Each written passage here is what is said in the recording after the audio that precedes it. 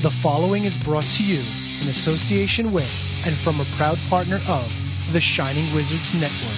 Entertainment here.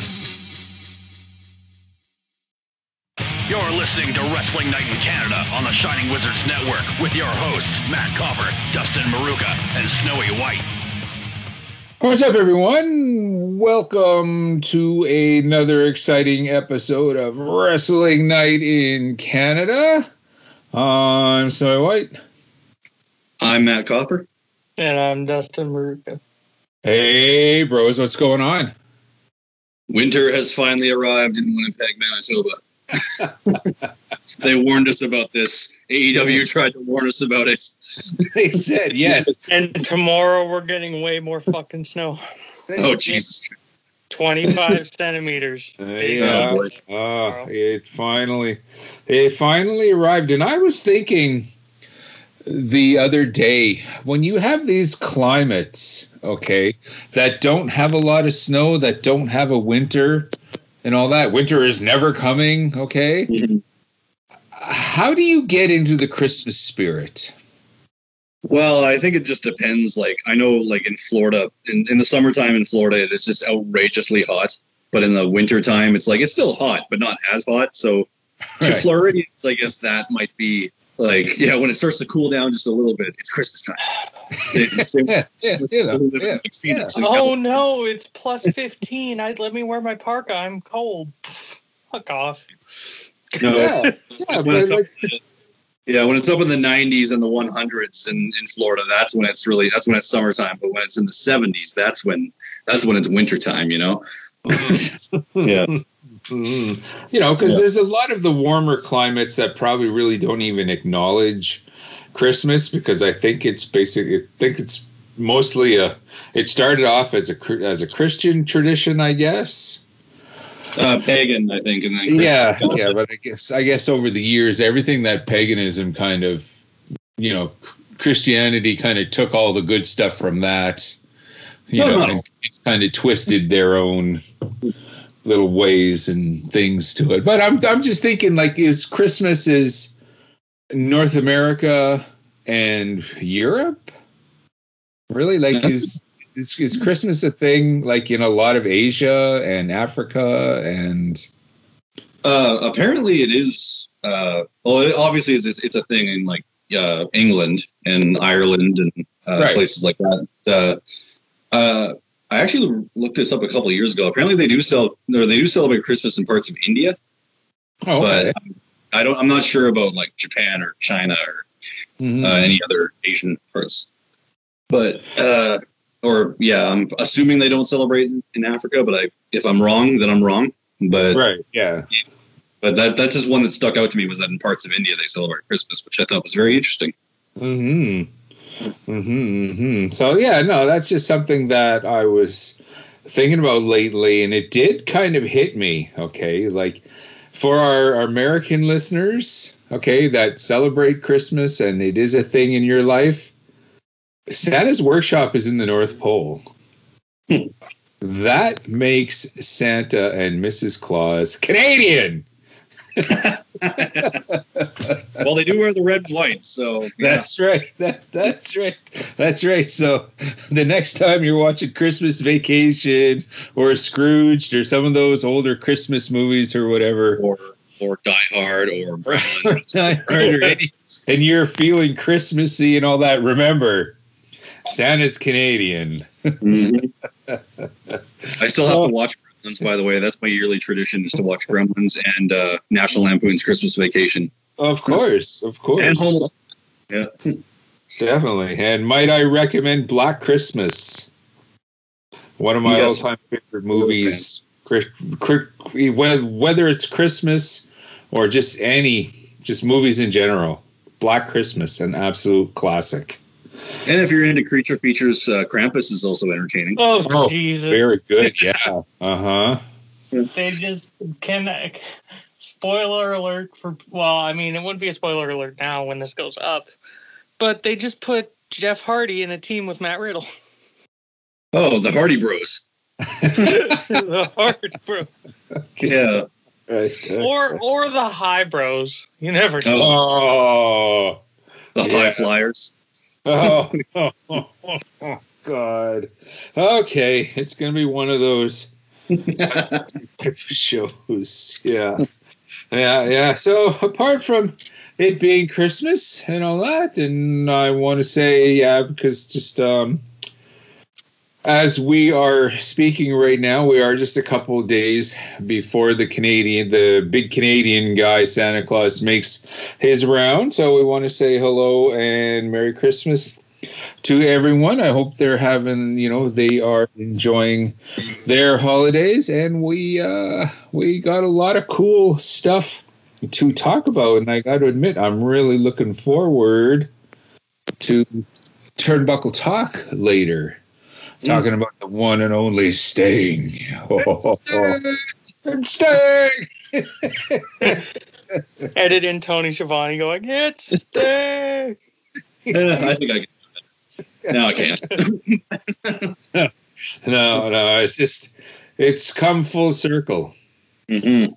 When Sting first showed up in, it would have been...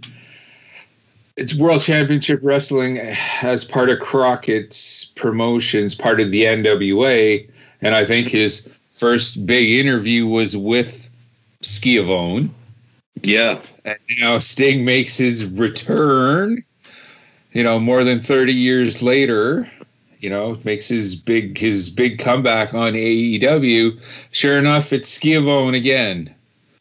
So I have to admit, I have to admit, I really marked out, and I'm getting really excited to talk all things Sting. But before we get there, I know we've had a couple cool events that we might want to give the once over to, including, as we speak, last night, TLC went on in McMahon land. So I guess that's your cue, Matt.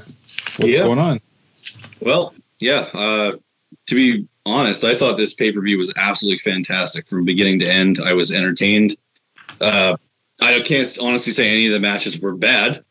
Like, they were all pretty damn good. It wasn't perfect by any means, but I wouldn't give any of the matches really a full-fledged thumbs down or horns down. Excuse me. But yeah, starting off the night, we usually don't cover pre-show matches, but I figured this one was worth covering just because of the talent involved in it alone. It was a 8-man tag team match between Daniel Bryan, Otis, Chad Gable, and Big E against King Corbin, Shinsuke Nakamura, Cesaro, and Sami Zayn, the Intercontinental Champion. In case you didn't know, he was wearing a T-shirt that said, "I am the Intercontinental Champion." Sami Zayn's great. Yeah, he's great. But I still don't like the fact that the Intercontinental Champion was relegated to the pre-show, but I'll let that slide. But anyway, start off this match, Big E, you can tell, like, Big E and Sami Zayn have been kind of building their feud over the past couple weeks on SmackDown. Big E really wants Sami Zayn, and they're kept separate for most of the match, which I thought was awesome.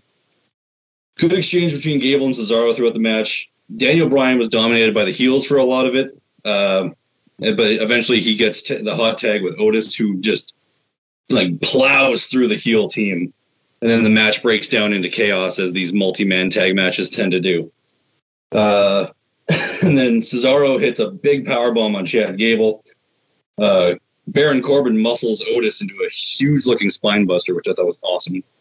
Chad Gable hit a really awesome-looking deadlift German suplex on Cesaro, which I actually thought was going to go wrong for a second, but then the follow-through came. Everyone starts hitting their finishers. Sami Zayn gets the blind tag in after all the dust is settled to try and steal a quick win, but then Big E, after I think they were in the ring for 40 seconds together, Big E hits his finisher on Sami Zayn and pins him. So that right there is pretty telling that Big E is coming for Sami, and they actually do have an Intercontinental title match on Christmas Day on SmackDown this week. Oh wow! Yeah. Is SmackDown live these days?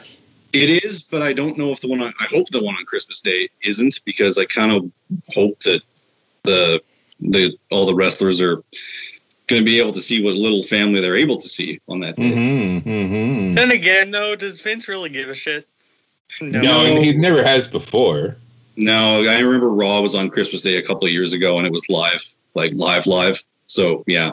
Wow. The guys didn't get to go home and see their families. Whatever. Vince is the Grinch. So, yeah. Grinch McMahon. There we are. Grinch McMahon, yeah. Grinch McMahon. Not McManta Claus, it's Grinch McMahon. McManta Claus. But yeah, this for a pre-show match, I thought this was actually pretty good. And obviously, it was basically just used as a vessel to kind of promote the Big E Sami Zayn match coming up. But you know, I thought it was kind of cool that all these guys got onto the show regardless. Kind of weird seeing Daniel Bryan on a pre-show, but again, strange times. But then the show opened proper, kind of strangely, with the WWE title TLC match. At first, yeah, I thought this was a little bit strange, but then I realized we got 2 TLC matches for world titles, so I kind of like how at Hell in a Cell, one kind of had to begin the show, and the other one kind of had to go on more towards the end. So, yeah, I thought it kind of made sense because Drew McIntyre got the headline the last one, so he gets to open this one. Yeah, it was the WWE title match, TLC match between AJ Styles and Drew McIntyre. Beginning of right as the bell rings, Drew McIntyre throws his kilt at AJ and just piss AJ off, which I thought was pretty cool. And like leading into the match, they kind of like booked AJ to be kind of this like goofy comedy heel, but that's not how he was acting in the match at all. He was actually going for Drew's leg for most of the match, which I thought was really Styles-esque, just like the little guy going for the bigger guy's legs so he can't climb the ladder. So I thought that was a pretty cool touch. Drew first attempts climbing the ladder and is cut off with a chair shot to the leg by Styles. Drew monkey flips AJ onto the ladder at one point, and AJ starts climbing up the ladder, but then gets powerbombed off for his troubles. AJ keeps going for the leg and even at one point puts a calf crusher on Drew's leg through the ladder, and even at another point through a chair. So when Styles, he did it through the chair, me and Dad were laughing our ass off because it looked like the tip of the chair was like ramming up Drew's ass. Oh. Yeah. Okay. So it's a double whammy, I suppose. So it's a double. So we were laughing. It's like Drew was going, "God damn it! No, AJ, stop now!" No, not the chair leg. Not the chair leg. No. No, AJ. But anyway, like I thought it was like good strategy from AJ to be able to be doing this because it just makes sense, right? Like a wrestler of AJ's experience knows how to or strategically work on people's separate limbs in order to win the match. But anyway, AJ hits a phenomenal forearm and begins to climb the ladder, gets caught by Drew and military pressed through a table on the outside. Drew starts to climb, and then Miz and Morrison come out. They powerbomb Drew through a table. John Morrison cashes in Money in the Bank on behalf of the Miz. And then the ring announcer announces the match is now a triple threat match for the title. Miz begins to climb the ladder. He gets caught by AJ's bodyguard Omos.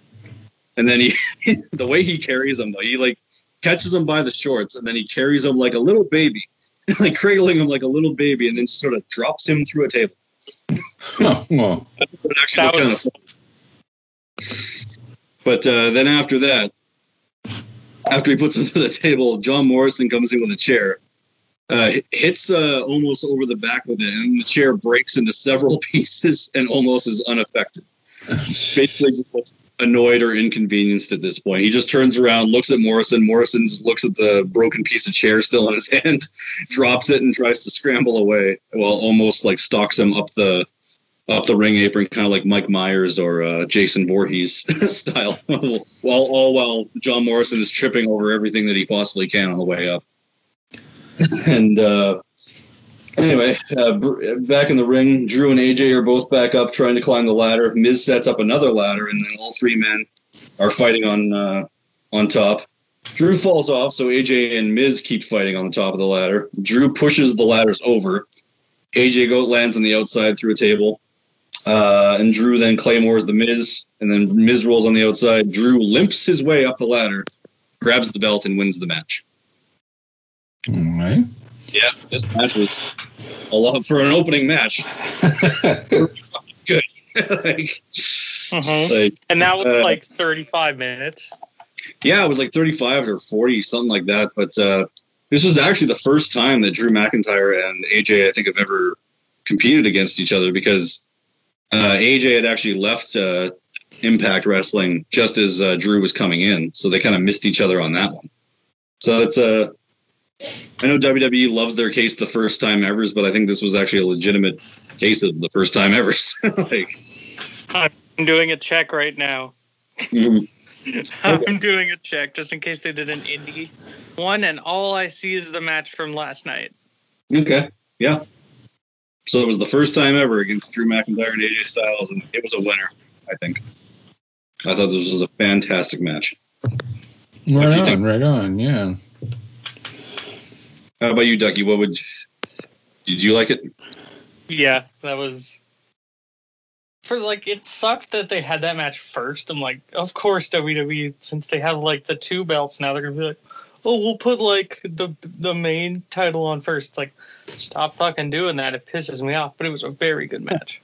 Well, I just think you can't have two TLC matches back to back, because then that would just be a little exhausting, I think. Pull them under the bank. Have them both at the same time. Actually, that might not be a bad idea. If you have two rings set up, one side by side, have two different matches, but have them simultaneous, that actually might not be a bad idea. That would be something different. Yeah, it'd be a lot to pay attention to. It would. It definitely would. But hey, reinvent or invent, move forward, get innovative. I think that might not be a bad idea, dude. Who knows? Well, yeah. I don't know. Maybe pitch the idea. You've put it out there, so maybe put it out into the real wrestling universe. Yes. Maybe AEW will pick it up first. I could actually, I could see that. They don't have two world titles, so you got to wait until the AEW brand splits somewhere down the line.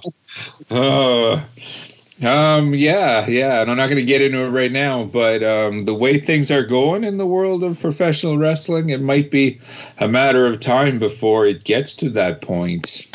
Yeah. So we'll have a Dynamite roster and a dark roster. I kind of wish now I had seen this match, because, Raw is at an all-time low in terms of ratings, and I'm just as guilty as anyone else because I don't watch it, because you can't watch everything. But it seems to me like this is the roster that I would enjoy the most, with guys like AJ Styles and Drew McIntyre on top and all that. Like, these are... these are people that I actually want to see. I just wish I could get excited about the WWF, and I just can't. Mm-hmm. I tried watching Raw last week. I got all. Well, to be honest though, I didn't fall asleep because of what I saw on TV. It was late. I was watching the replay and all that. Right. But none of this was blowing smoke up my skirt. Honestly, I don't know how long I would have lasted. Yeah, last week's Raw was written specifically for Vince McMahon, so it doesn't come as a surprise that a lot of people hated it. Okay, this is funny shit. Yeah, it's a good shit. Fair enough. So what happened next? The next match on the card was Sasha Banks versus Carmella for the SmackDown Women's Championship. Okay. Yeah. I forgot Carmella could actually wrestle. Oh, yeah, she's good. Surprisingly good. This is going to sound weird. Did she have like a procedure done on her face? Because she looks different. Probably. I don't know. I We were thinking that when she came out. Even me and Dad were like, did she do something different with her face? Who knows? Either way. Because when it zooms in on her face now, she looks like Cher. Well, I don't know. I've never really cared to pay attention to a lot of those things, but if she did, it's her decision. So, fuck it. Yep. Mm-hmm. Anyway. And Corey Graves has to deal with it. Moving on. Yeah. But anyway, yeah. So the bell rings and Carmella immediately goes to the outside to separate the two. And then Sasha eventually gets her back in the ring to start the match properly. Carmella's, am I pronouncing this word right? Sommelier, her champagne guy, who now goes by the name of Reginald. He's yeah. He catches her as Sasha bumps her off the apron and helps Mella hit a Hurricane Rana, which I don't know how that didn't lead to a disqualification, but whatever. I'm not going to ask those questions. It's WWE. Banks gets a brief comeback until Mella hits a super stiff X Factor, which for those who don't know what an X Factor is, it's basically just like it's like a face plant, essentially. X-Pac used to do the move, but this one in particular is probably the stiffest one I've ever seen, where you can actually hear Sasha Banks' skull just like smack right into the mat. Oh. I don't know if it was intentional or not. I don't think it was, but either way, it made for a good visual, considering that Sasha Banks was okay at the end of it. I haven't heard any reports of a concussion. Mella hits a super kick. Sasha grabs the ropes because she wasn't able to kick out. Then this led to a series of roll-up attempts. Carmella then locked in her submission move called the Code of Silence, which is basically just like a figure four head scissor move, if that makes any sense. It looks pretty sweet. I'm not going to lie. But then Banks reverses that into a pin attempt, tries to lock in her submission move, the Bank Statement, but then Reginald pulls Carmella out of the ring. Again, not sure how this didn't lead to a disqualification. But then Sasha Banks hits the Meteora double knees on Reginald, taking him out of the match effectively. Carmella hits another super kick for a near fall. Doesn't quite get it. Carmella sets up for another decisive move, but Sasha Banks reverses that into another Bank Statement, and Carmella taps out. So this is now Sasha Banks' third successful defense, which is her first successful defense of a title was a new record for her in the first place. But yeah. Okay. No, it's true, man. Okay. Never ever successfully defended the Raw Women's Championship. Wow, she's held it 5 times, I think. Okay, so she wins it, and then loses it the very first defense. Yes, that's how it's been for her. But SmackDown Women's title apparently has turned her luck around. But for how long? Because apparently Vince is fucking pissed that Snoop Dogg's going to show up on AEW in the new year. To be honest, I'm really surprised that she still had her Snoop Dogg music and that she retained on this pay-per-view. Yeah, unless Vince forgot. Vince must have just like, forgot. Oh yeah, you're winning. Yeah, okay. Yeah, that's possible too. That's entirely possible. Or anyway, it'll be like the SmackDown after the AEW that Snoop Dogg's on. She'll just drop the belt.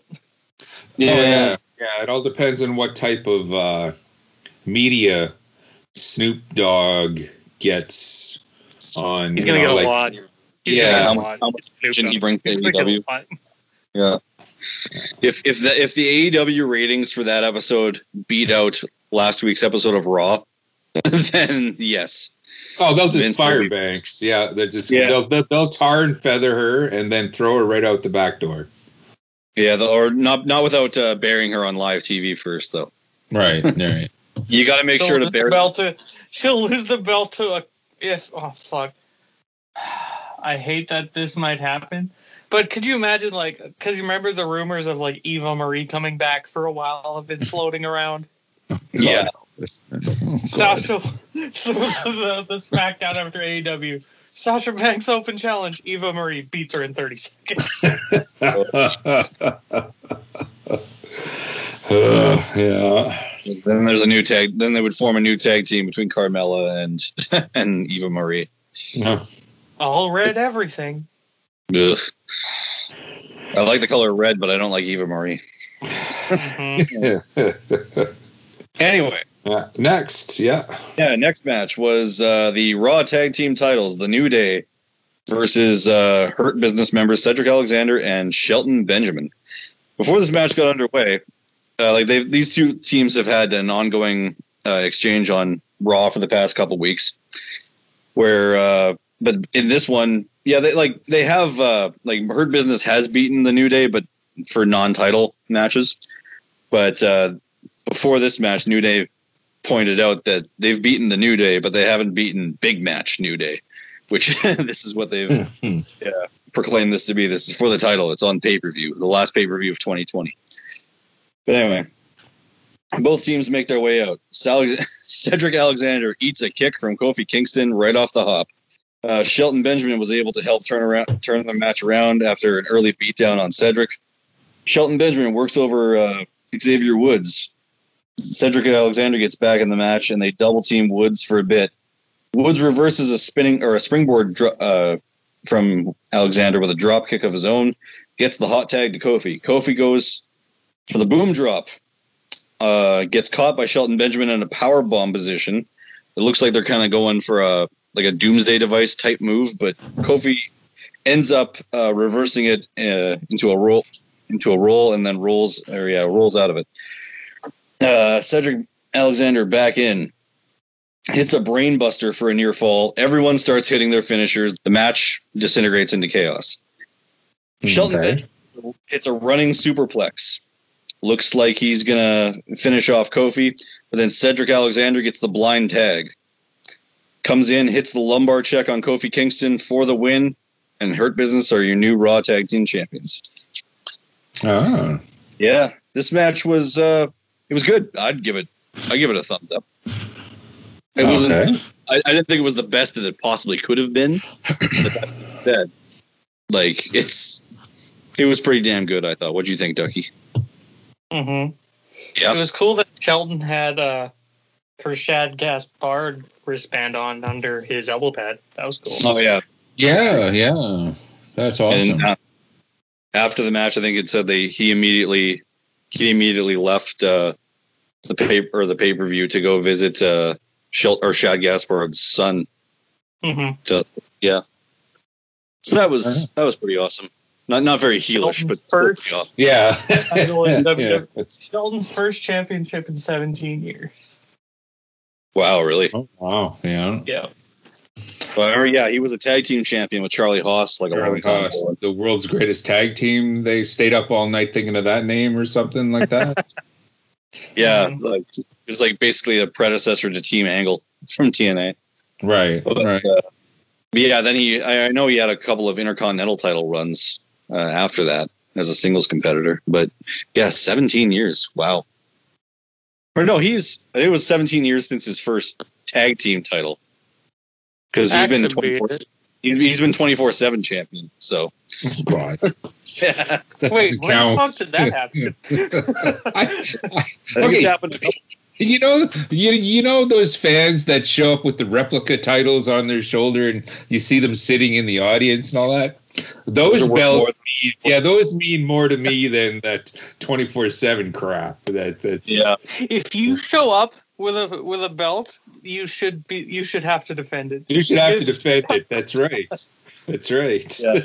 You're a 12-year-old with a WWE title. It's on the line.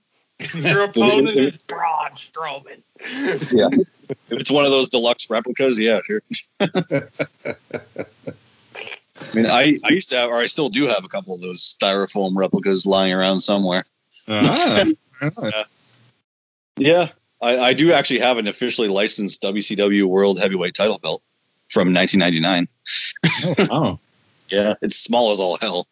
But I have a few laying around down here too. I just don't remember which ones I have. We're adult men admitting that we own toys on air. Or should we be doing this? No. Oh, no.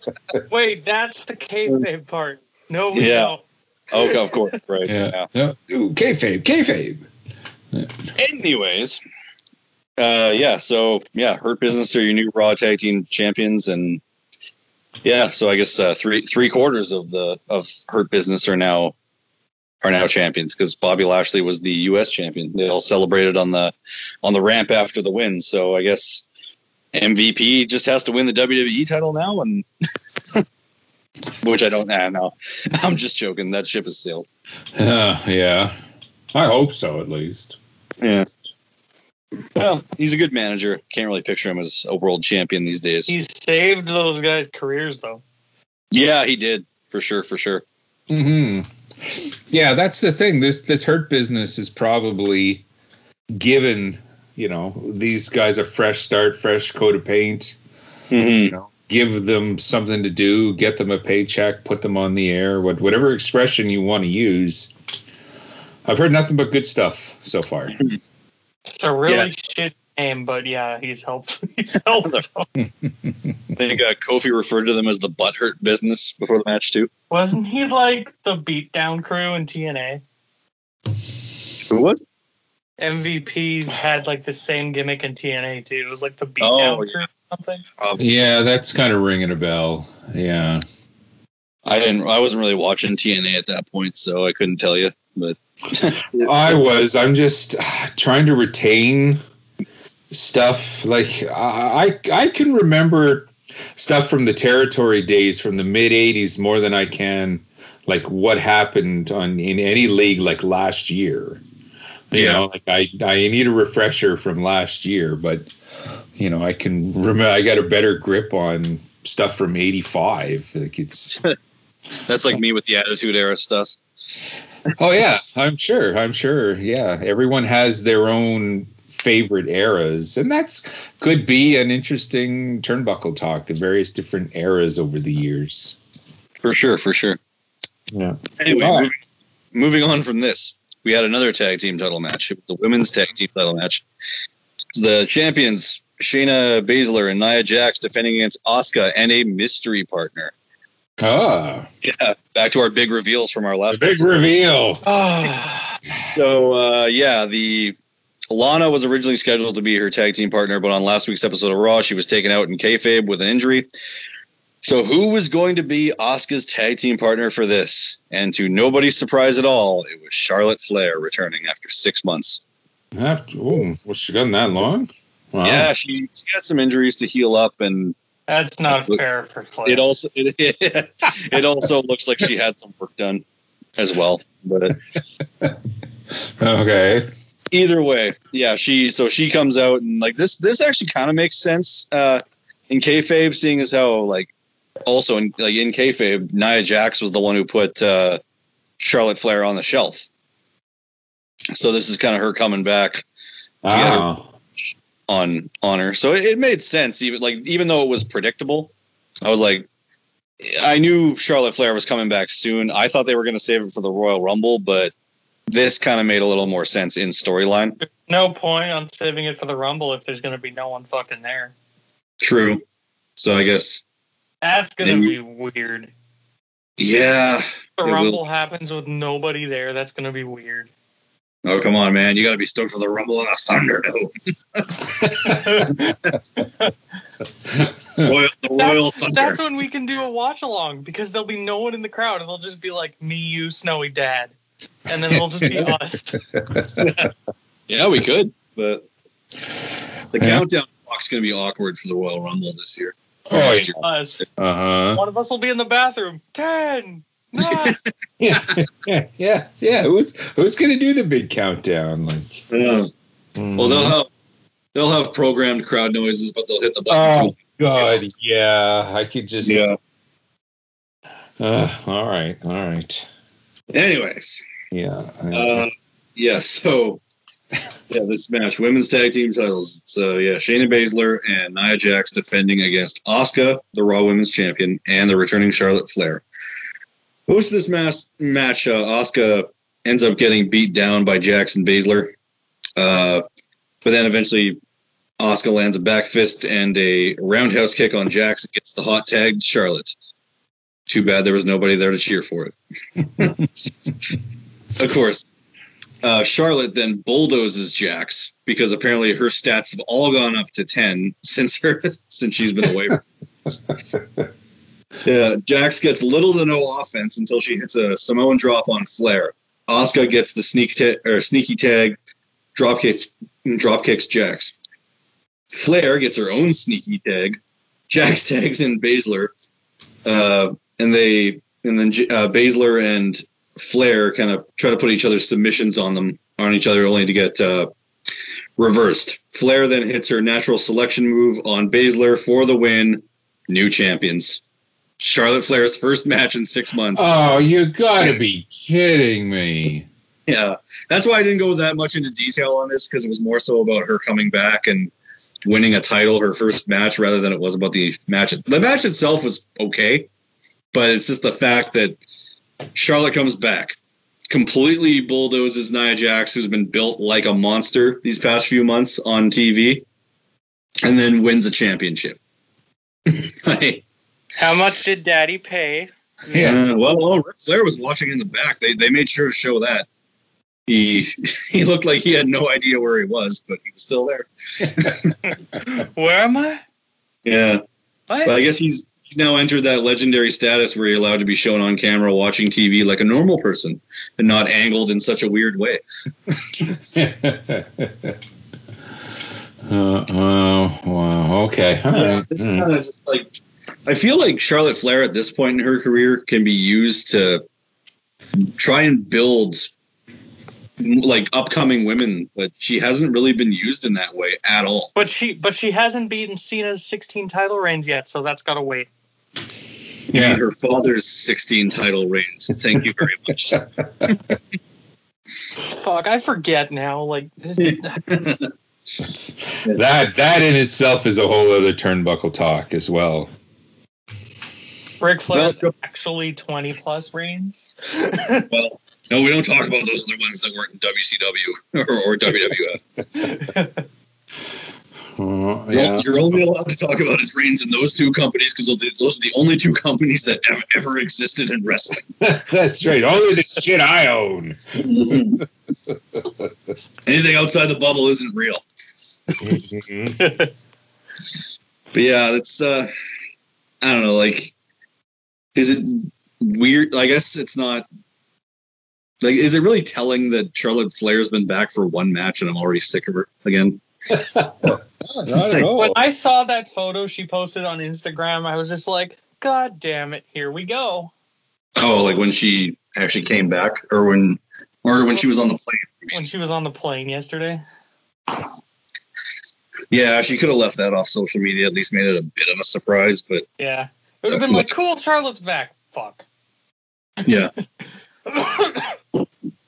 It would have been more of a surprise if it was Becky that was her partner, I think, being that Becky was the one who essentially awarded Asuka the Raw Women's Championship. But yeah, like, I'm sure, even if it was Lana or Paige.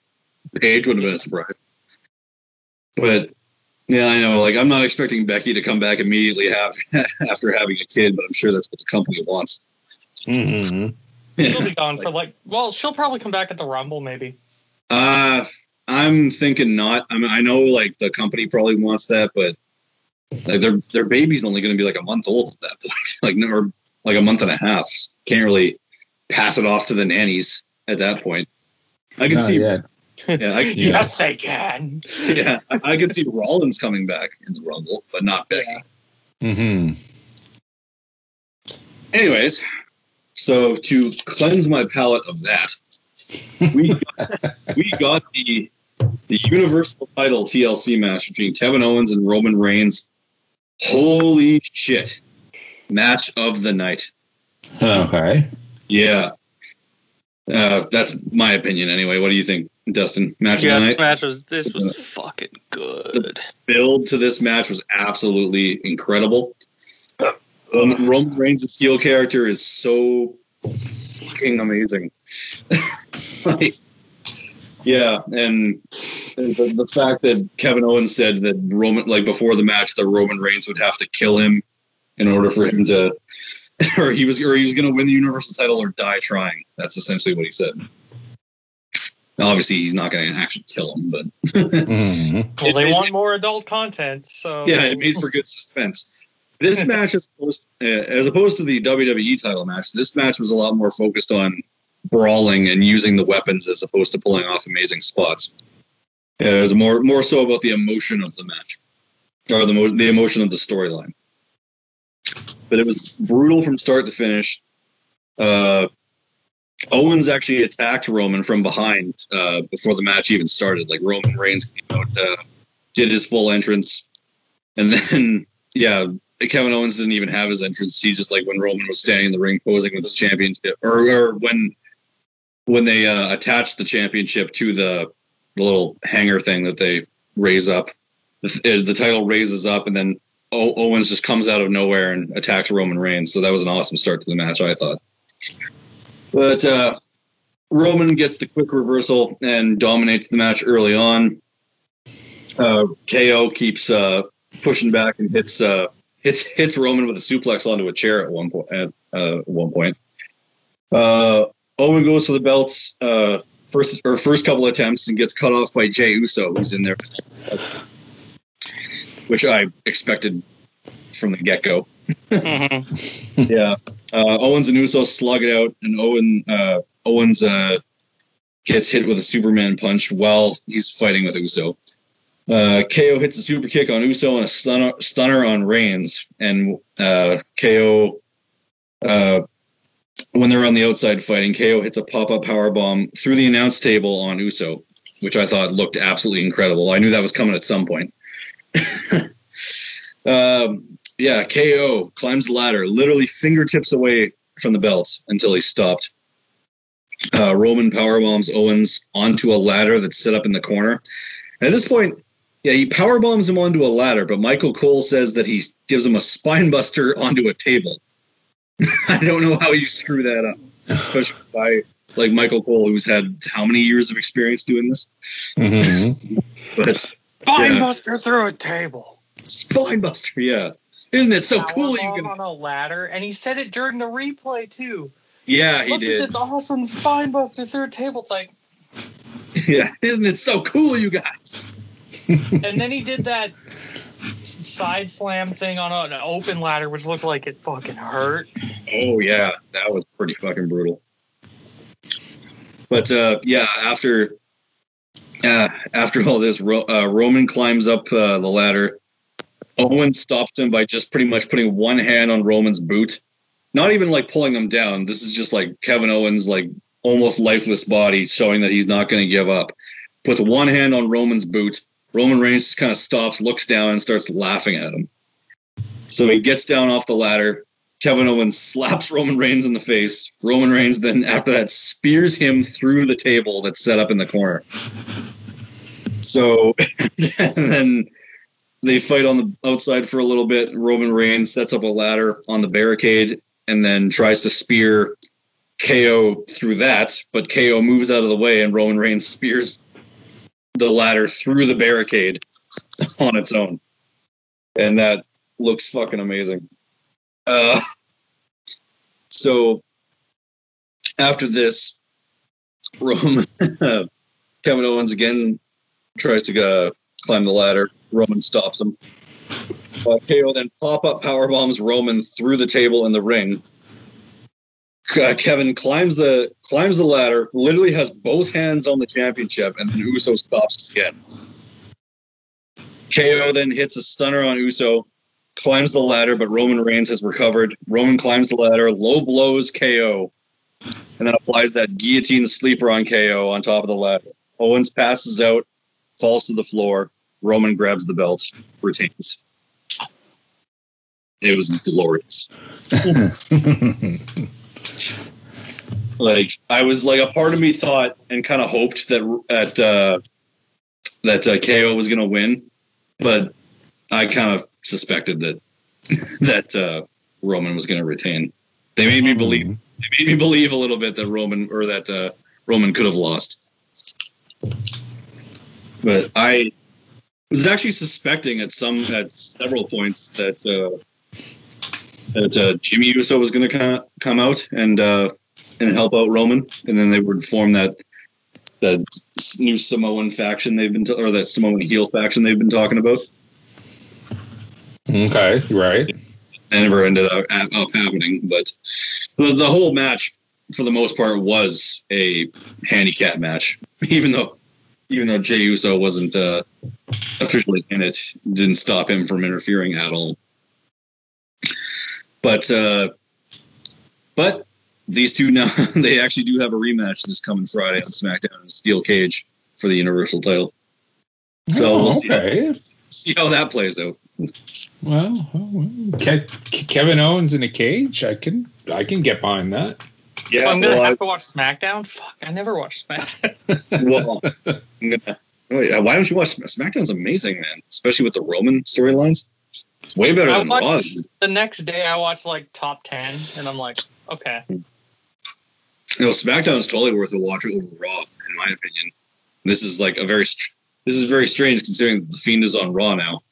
I would definitely say that SmackDown has the better writing, and like it just plays out better. But that's my opinion, of course. But I would definitely make the effort to watch SmackDown. Yeah, on Christmas. Oh, Christmassy! Oh, Christmas Day! Oh, Fortunately, on one of my sports network, it's the WWF shows are replayed, and an hour of NXT even like Saturday afternoons. But even then, Saturday afternoons, I got a life. I'm trying to do things other than watch wrestling all day. Yeah. You'll turn on the TV on Christmas and put SmackDown on. Snowy. That's right. Oh, yeah. Well, actually, like Mrs. Snowy will be like, "That's the WWF. What the hell?" like if it was the NWA or something. Like, but just all you have to say is, "But Paul Heyman." Well, she can kind of get behind that. Yeah. Yeah. That's another thing that I noticed. I actually watched this pay-per-view over video chat with our former host, Mike Mason. He pointed out that the thing about Paul Heyman is that when he accompanies somebody to the ring, he's always looking at the person he's accompanying. He's never looking at the crowd or anything. He's always looking at the person who he's accompanying, and that makes you want to look at them too. Kind of like in an idolized sort of way. So it kind of like sells them as like a big deal, Yeah, maybe that's like all part of it. Yeah, that's probably like a little trope that Paul Heyman uses to try to convince people like this is a guy you should be looking at. This is a guy you should be caring about. He's done that with everybody from CM Punk to even Brock Lesnar. Rock. Yeah, I'm gonna look out for that the next time. Yeah, when I see Heyman again, I'm gonna look out for that. Yeah, he looked at Roman the entire time they were coming out. But yeah, it's like this match was incredible. 5 stars in my opinion. Like it wasn't not so much on technical wrestling ability, but more, it was a brawling match through and through. But the storyline and the feeling of that you could get that Kevin Owens might actually win this, but yeah, then having it torn away from you at the very last second. And yeah, so Kevin Owens is going to get his redemption in a steel cage where the Usos can't interfere, or one Uso can't interfere, but I'm sure they'll find a way. I'm going to have to, okay. All right. Yep. Right on. And now we go to our main event of the evening. It was the Firefly Inferno match between Randy Orton and the Fiend Bray Wyatt. Oh fuck! you just say all you have to do is say Randy Orton, and I'm just kind of like, Yes, but he's had an amazing 2020. Yes, he has. That's true. But I gotta say, like this, like I've been looking forward to this feud ever since the Fiend kind of debuted and was. It became evident that he was going after like people of his past that have wronged Bray Wyatt. And then I remembered all the things that like Randy Orton did to Bray Wyatt, like how he was part of the Wyatt family, turned his back on him, burned the Wyatt compound down to the ground. So I was like, okay, I'm gonna wait for for the Fiend versus Randy Orton. That's gonna be fucking amazing. And then, sure enough, when they both got drafted to Raw this past draft, I was like, okay, now it has to happen. And sure enough, here we are. The opening or the promo video that opened the match was absolutely stellar. It was Firefly Funhouse Bray Wyatt in a ugly Christmas sweater, like a Fiend Christmas sweater, reciting a Christmas carol. That was theme. Like the theme was about the whole match, though, and it was Actually, like if you can find it on YouTube, I suggest watching it because it actually gets you really stoked for the match, in my opinion. But anyway, the guys make their way out to the ring. It's interesting to note, though, that this match is not like your typical Inferno match. It didn't have that one thing surrounding the ring itself. It was just like but you could see when they were coming out that there were a bunch of like poles and other devices surrounding the ringside area, like over the barricades. Okay. Because there was no fans there, I guess that kind of made it a lot more easier for them to like go outside of the ring and do more interesting things. Not as limiting as your typical Inferno match. So Randy Orton comes out first, and then followed by the Fiend, who does his usual really long entrance with the red lights. And they start off the match. Randy Orton gets in, hits the Fiend with a couple of punches. The Fiend just laughs him off, like literally, just looks at him and just starts giggling.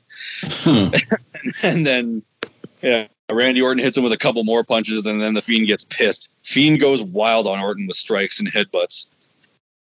So he starts laying it into Orton early on.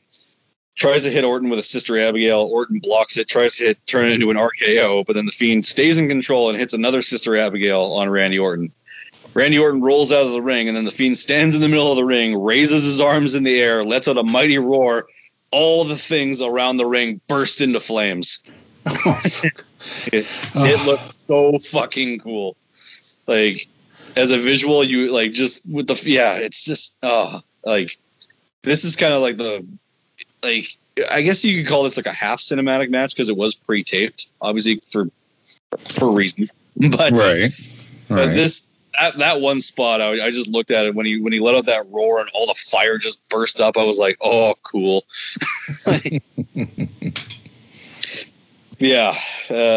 Orton legitimately looks terrified as the Fiend goes to the outside to confront him. The Fiend lashes Orton with a belt that he finds under the ring. And then he gets another belt, sets that belt on fire, and then goes to hit Orton with it, misses him. Fiend goes under the ring and finds a pickaxe to try and attack Orton with. Okay? A pickaxe. A pickaxe. Misses with the pickaxe, as I thought he would. Well, yeah. Yeah. But then after he lays out Orton again, he takes the rocking chair, like the old Bray Wyatt rocking chair that he used to sit on, puts it on the ringside area, douses it in gasoline, and then pours like a trail of gasoline along the floor. Fights Orton a little bit more, gets him to sit in the chair, takes out a Zippo lighter, throws the Zippo lighter on the trail of gasoline. As the trail of gasoline travels towards Orton, Orton gets out of the chair, or dives out of the chair before the chair engulfs in flames. Wow. Yeah. After this, Orton finds an axe handle under the ring that he attacks the Fiend with. Yeah, because those are always just laying around under the ring. Axe handles with no head. Yeah, exactly. But yeah, Orton attacks. I actually thought it was a baseball bat at first, but then when I got a bat at it, and the commentary team pointed out that it was an axe handle. They throw the axe handle away. Orton grabs a chain, wraps it around the Fiend's face, tries to shove the Fiend's face right into the flames. Is unsuccessful. The Fiend then grabs the axe handle again, sets that on fire, and tries to attack Orton with it. Yeah, they both get out of the ring, and on his way out of the ring, Orton hits one of those draping DDTs that he does off the ropes onto the Fiend, but onto the floor. As the Fiend's lying on the floor, Orton tries to set him up for an RKO, but then the Fiend turns the RKO into a mandible claw. As he's got him in the mandible claw, he brings Orton closer to the flames, but then Orton flips it around. He flips it around and puts the Fiend into the flames, and the Fiend catches on fire. Oh, okay. The Fiend's leather jacket is engulfed in flames. Randy Orton runs into the ring to get away from him, but then the Fiend, while still on fire, runs into the ring, and then Orton gives him an RKO. All again while the Fiend is still on fire. So at this point, Orton has won the match. The Fiend is laying lifeless in the ring as the flames go out on his jacket. Orton flips the Fiend's body over, goes to the outside, grabs a jerry can of gasoline, dumps the entire thing on the Fiends, then grabs a box of matches, lights the matches, and then as the commentary team are literally screaming at him not to do it, throws the matches down on the Fiend. Now, obviously, this is a dummy they've replaced him with at this point. Right. Kayfabe, Matt. Kayfabe. Yeah. Oh. Come on. Let's be serious here. There's no way around that. Yeah. Yeah. And it was obviously when they cut back to it that it was a dummy. But either way, like the visual of him just like throwing the matches on to the Fiend's lifeless body and the Fiend's body going up in flames. And then Orton gets out of the ring and does his little pose on the entrance ramp, and that's how the pay-per-view ended, with the Fiend on fire in the ring. Okay. Mm-hmm. Yeah. Okay. You really had me this whole show. Okay, all the way up until this match, and I was just okay. How much further can you push the envelope than setting a man on fire? Like really? Yeah, I guess so. But yeah, that was the main event. I actually thought it was entertaining as hell. I'm interested to see where they can go from here, because whether or not Bray Wyatt repackages himself or just like the Fiend evolves into an even greater monster from here, like it's really no different. Yeah, it's really. Speaking of that angle, do you want a Raw spoiler? No, I don't. Okay, never mind then. No. Okay, so horns up, horns down, horns in the middle. Horns up for a WWE, like best WWE pay-per-view of the year, I think, or in the pandemic part of it. Well, yeah, that's pretty much been the whole year. Pretty much, I think the world went to March 14th. The world went to shit. Yeah, I actually have the day. The day.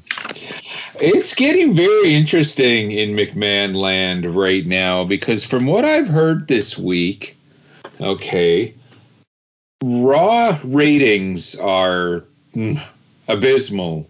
The shits. Yeah. Yeah, like they are an absolute all-time low. And that's the pro wrestling flagship show for how many years now?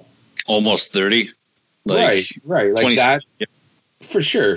That is the big show, okay? Mm-hmm. Now I'm hearing, though, that Dynamite is nipping at their heels, and actually with some demographics, okay, and I'm not just trying to, be a Jericho here, like certain demographics and all that, if you're winning with certain demographics, advertisers look at stuff like that. That stuff is important. Yeah. Business. And business. Yeah. At the end of the day, as much as it's still real to us and it's a sport to us and all that, at the end of the day, it still is a business. And demographics is something to be looking at. I would be interested to find out, like, okay, that first week, okay, where Dynamite does a better rating, than Raw. Okay, like McMahon's head is going to explode. Oh, of course.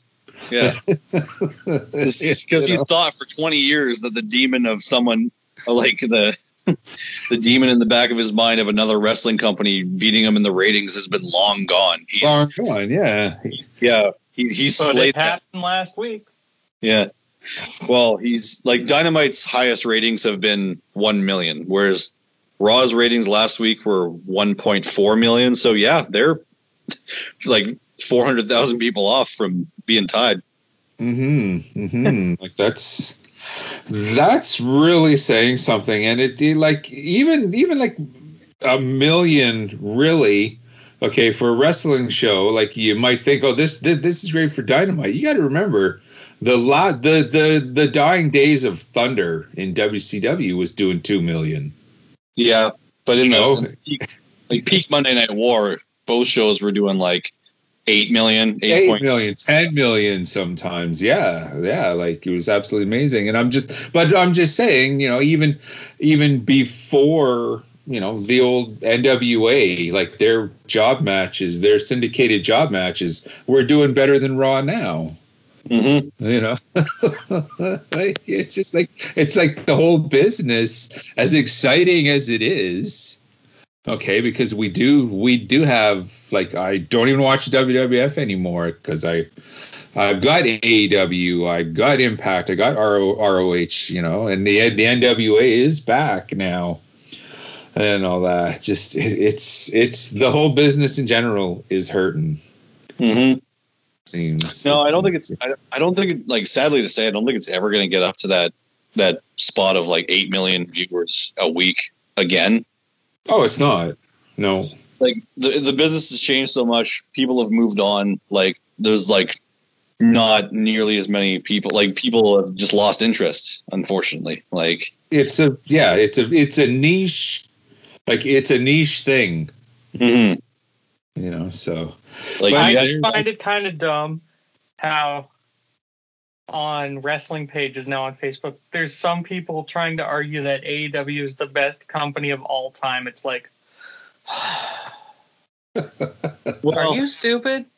Not all time, no. But people are like, oh, this is like the best thing to forever happen in wrestling. This is the best thing, blah, blah, blah. It's better than WWE. It's whenever it started, well, it's like, shut the fuck up. You know nothing. Yeah, how old is this kid saying this? Okay, probably like my age. Yeah, it's like, no, it's not the best thing ever, but it's the best thing right now. Yeah, I'd say that's just my opinion. But there's also people out there who think NXT is the worst thing in WWE. So. Yeah, those people are okay, wrong. Those there's opinions, and then there's just being wrong. Yeah. Like, oh, NXT is so shit. How do people? This is like Raw light. I'm just like, what? Excuse me. Did you tell me you just pull a Booker T? Tell me you didn't just say that. Yeah. Do you want to get smacked into oblivion? Yeah. Nah, they just they're the guys who look for storylines over wrestling, I guess, but NXT gets better of both. Like, guys coming in like character wise they're not Stone Cold, they're not The Rock, they're not Hulk Hogan, they're not any of these guys. It's like when I was going to live shows, when guys would come out who I wanted to see wrestle for years, it'd be like indie guys who'd been signed.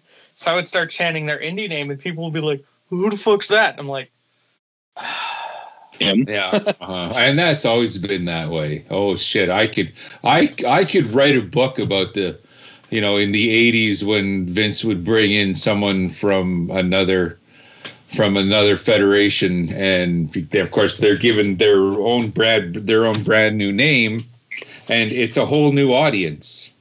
Right? There's like, it's not wrestling fans watching the WWF, so they have no idea, and they actually thought Ronnie Garvin was a rookie. At that time, after he was wrestling for 20 years and a former NWA champion. So, well, it's probably people nowadays who are even like people a few years ago who watched NXT probably thought Samoa Joe was this like new up and comer, even though he had been wrestling in TNA and Ring of Honor for like decades prior. Like, oh, definitely, yes. It's like one of the last SmackDown shows here. I think the main event was AJ and Ambrose for the WWE title. And I was chanting Moxley, and the guy beside me is like, "Who the fuck's Moxley?" I'm like, him. That's him. That guy. Yeah. No, he probably knows. Guy was trained by WWE. No, he wasn't, you idiot. No, he wasn't. Well, now he probably knows who John Moxley is if he watches AEW. Yeah. Wow. Well, the fan base and the way the fan structure over the years has changed so much. Like I said, that's definitely a future turnbuckle talk.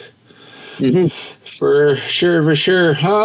Ducky, how much of Triple Mania 28 did you check out? I only had the chance to check out Omega, Laredo Kid, and Chessman and Pagano.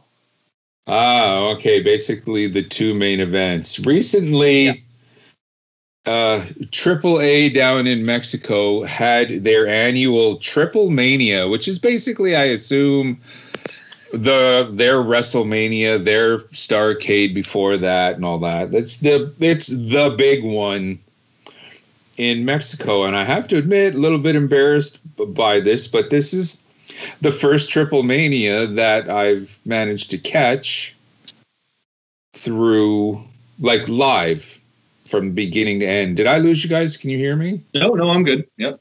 Okay. I'm good. Okay. So there was a little bit of interference there, so I was a little concerned. But yeah, this was the first Triple Mania. Like every year, you kind of catch highlights here and there and all that, clips. And this is, I was stoked. I was really excited. I remember getting, I don't know, did you guys, was it Telemundo? Or was it just called the Latino Network? Years ago. There was one called the Telemundo. Yeah, that's what it was called. Okay, I remember seeing AAA Wrestling, their TV programs, late Friday night. And that's when this was, oh my God, this, I guess, about 20 years ago, maybe 15 now. I remember it was AAA Wrestling and this really bad soap opera. Okay. Oh, Latin Lover?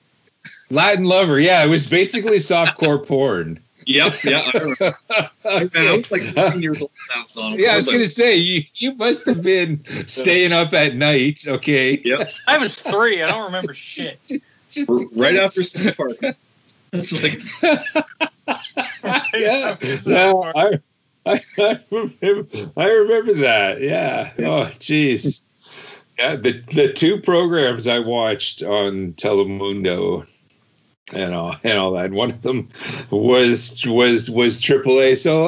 So much has kind of changed because I really didn't recognize a whole lot of these names. I kind of had to use this show to get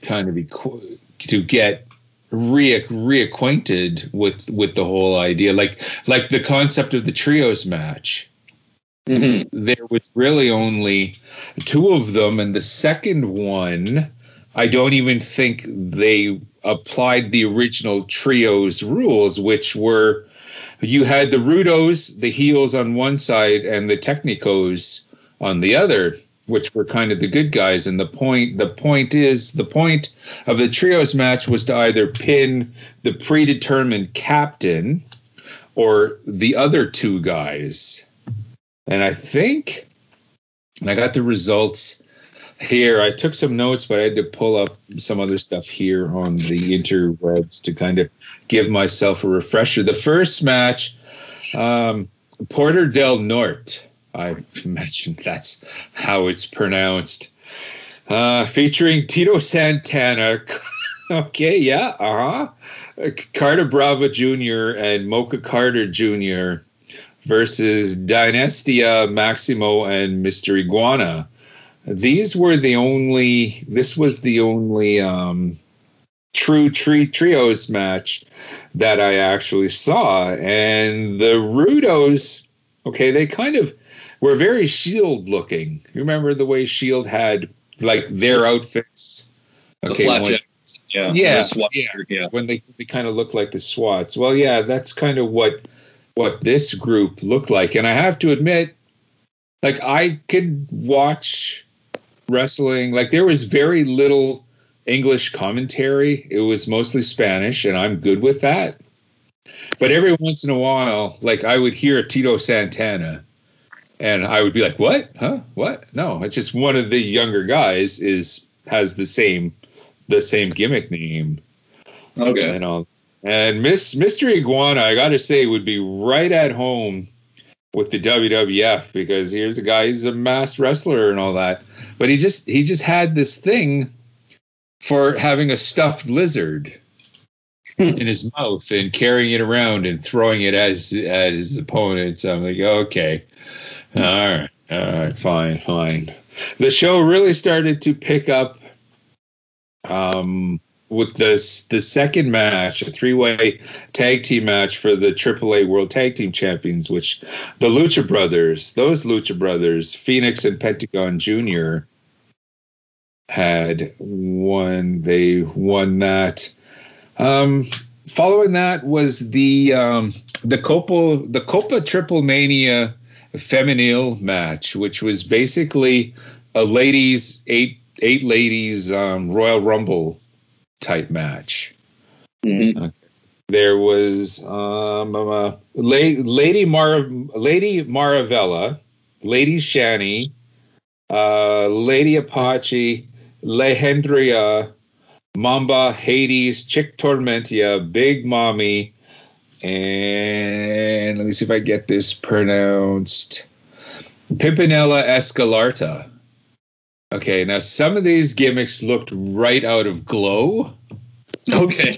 From back then, but there was also a lot of talent. Okay, like I could see, like I'm watching this match, I'm watching these characters and how they're using them and all that, and it's like, you know what? This Lady Shani, she's who ended up winning the whole thing. Okay.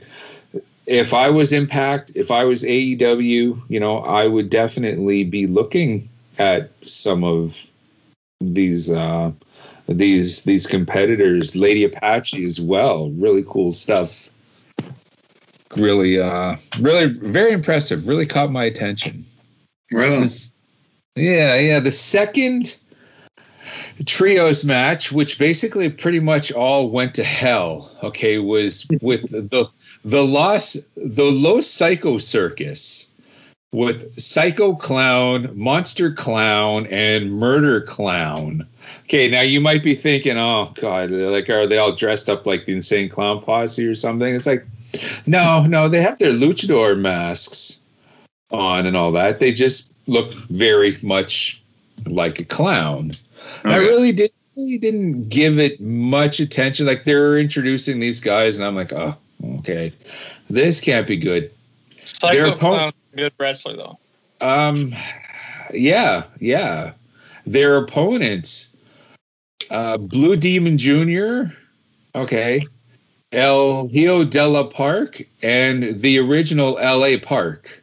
The same, it's basically... Didn't the original L.A. Park die? No, that was, oh shit. It was La Parka too, wasn't it? Yeah, basically that was the guy that took over the La Parka gimmick.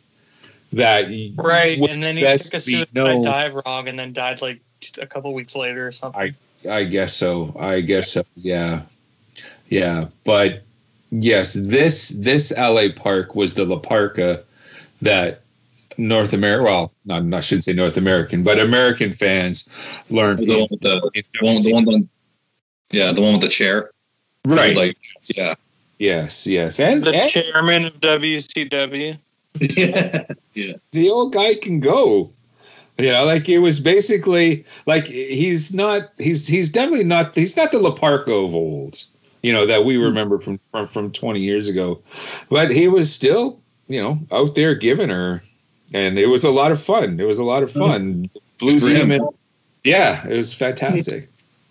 Blue Demon Jr. ended up turning on him, and they ended up brawling and all that. But I guess that's all kind of part of the whole thing. I had to eat, you know, some crow here, because I immediately wrote off this Los Psycho Circus all dressed up like the clowns and all that. And it's like, yeah, okay. But it actually, they impressed. Yeah. You know, this was, I don't quite know what to make of the following match, because it's the Marvel Lucha Libre exhibition match. Okay. Yeah, I said Marvel. Okay. Yeah. Okay, so it's like the Avengers.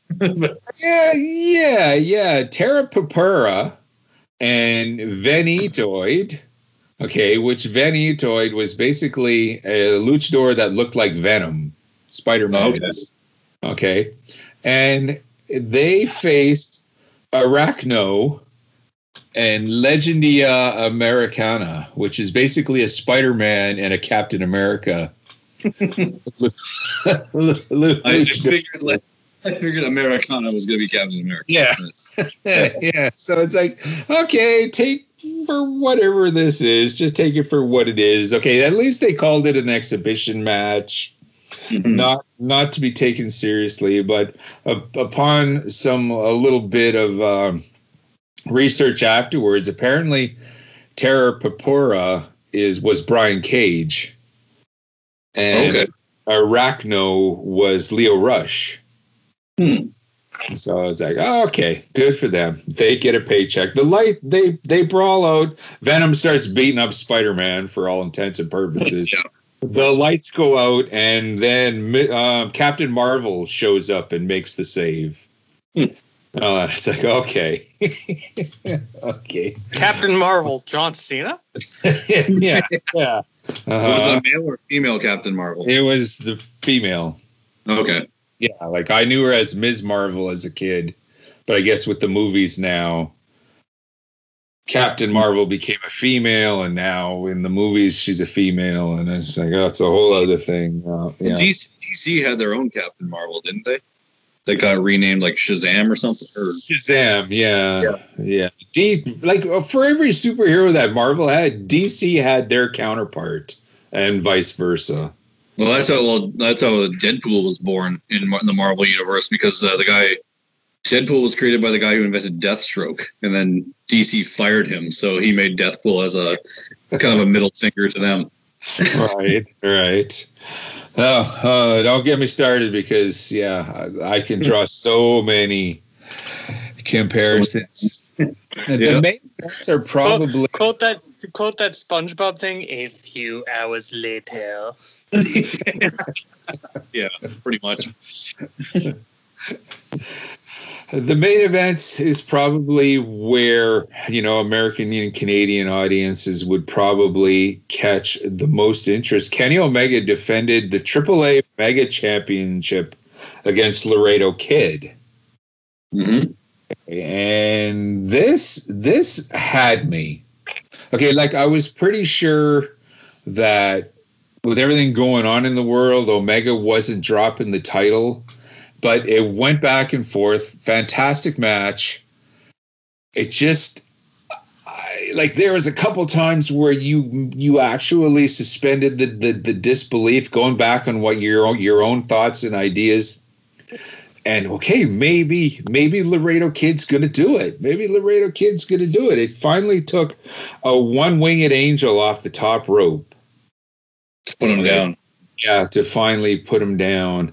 And the thing that really struck me about this match is Laredo Kid, for American audiences, is probably it's that luchador that kind of fought over the X Division title in Impact when I got around to watching Impact. Mm-hmm. Okay, it just goes to show, okay, you put certain wrestlers that have an impressive work rate, you give them the time and the platform, and they could probably, turn a lot of heads and really impress. And the Laredo Kid definitely impressed me. I remember seeing Laredo Kid on an episode of Dynamite last year. I think it was the Lucha Brothers and Laredo Kid against the Young Bucks and Kenny Omega. Mm-hmm. So that was the first time I'd ever heard of Laredo Kid. Okay. Yeah, it was definitely, it was like you would hear all the Spanish commentary.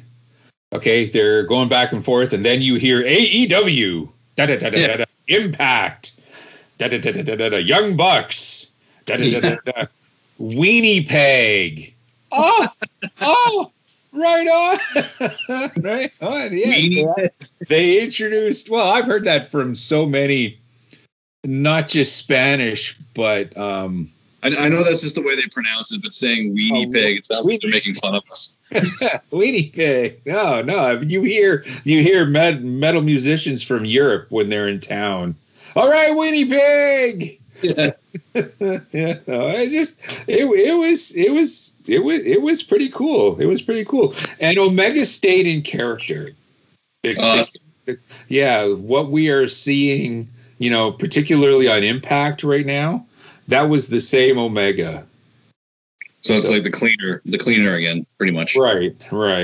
Yeah. Like he's turning heel, or is still a heel, or whatever he is very much into his heel run. But he didn't have the AEW title with him. No. Well, yeah, he had the Mega Championship because that's Triple A's title, right? Right. But I still would have liked to have, if he had brought both belts out. That would have been cool. Well, yeah, they kind of play into more of his belt collector gimmick that he teased when he was on Impact the first time. So I wouldn't be the least bit surprised if we start seeing him on Impact with the AAA Mega Championship belt. Yeah, and if he eventually beats Rich Swann for the Impact title too. Yeah, which I got to say, who called that? I think Matt, you called that last episode. Seeing Kenny Omega versus Rich Swann. Are we not seeing that at Hard to Kill now? No, Hard to Kill is it's Kenny Omega and Gallows and Anderson. So basically like a Bullet Club reunion against who is it now? It's against Rich Swann and two other guys. I can't remember.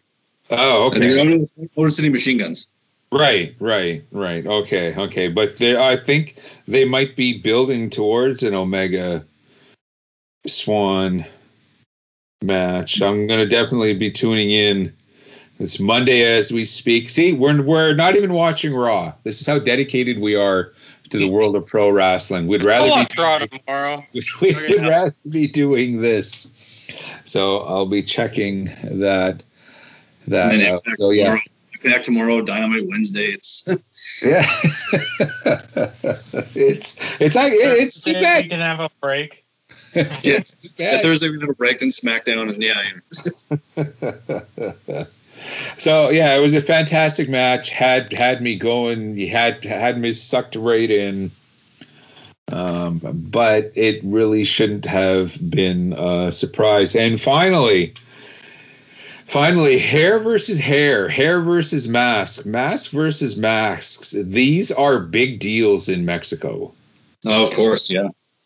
So it was actually really cool seeing, a hair versus hair match. And I have to admit, I didn't know who Pagano was. I didn't know who Chessman was. I didn't know. You've seen Pagano wrestle once before. He wrestled at the last ICW show we all got together and watched last before Code Red.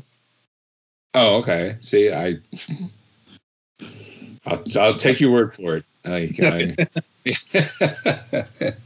These two just didn't ring a bell, but for a plunder match, I imagine there's a history, there's rhyme and reason as to why they're doing this, because I know just from being a wrestling fan, if it gets to hair versus hair, mask versus mask, there's rhyme and reason. There has been a build up. There's, this is the blow off match for a huge feud or angle. So I didn't mind, that there was a lot of plunder, and there was a lot of, they took it outside a lot.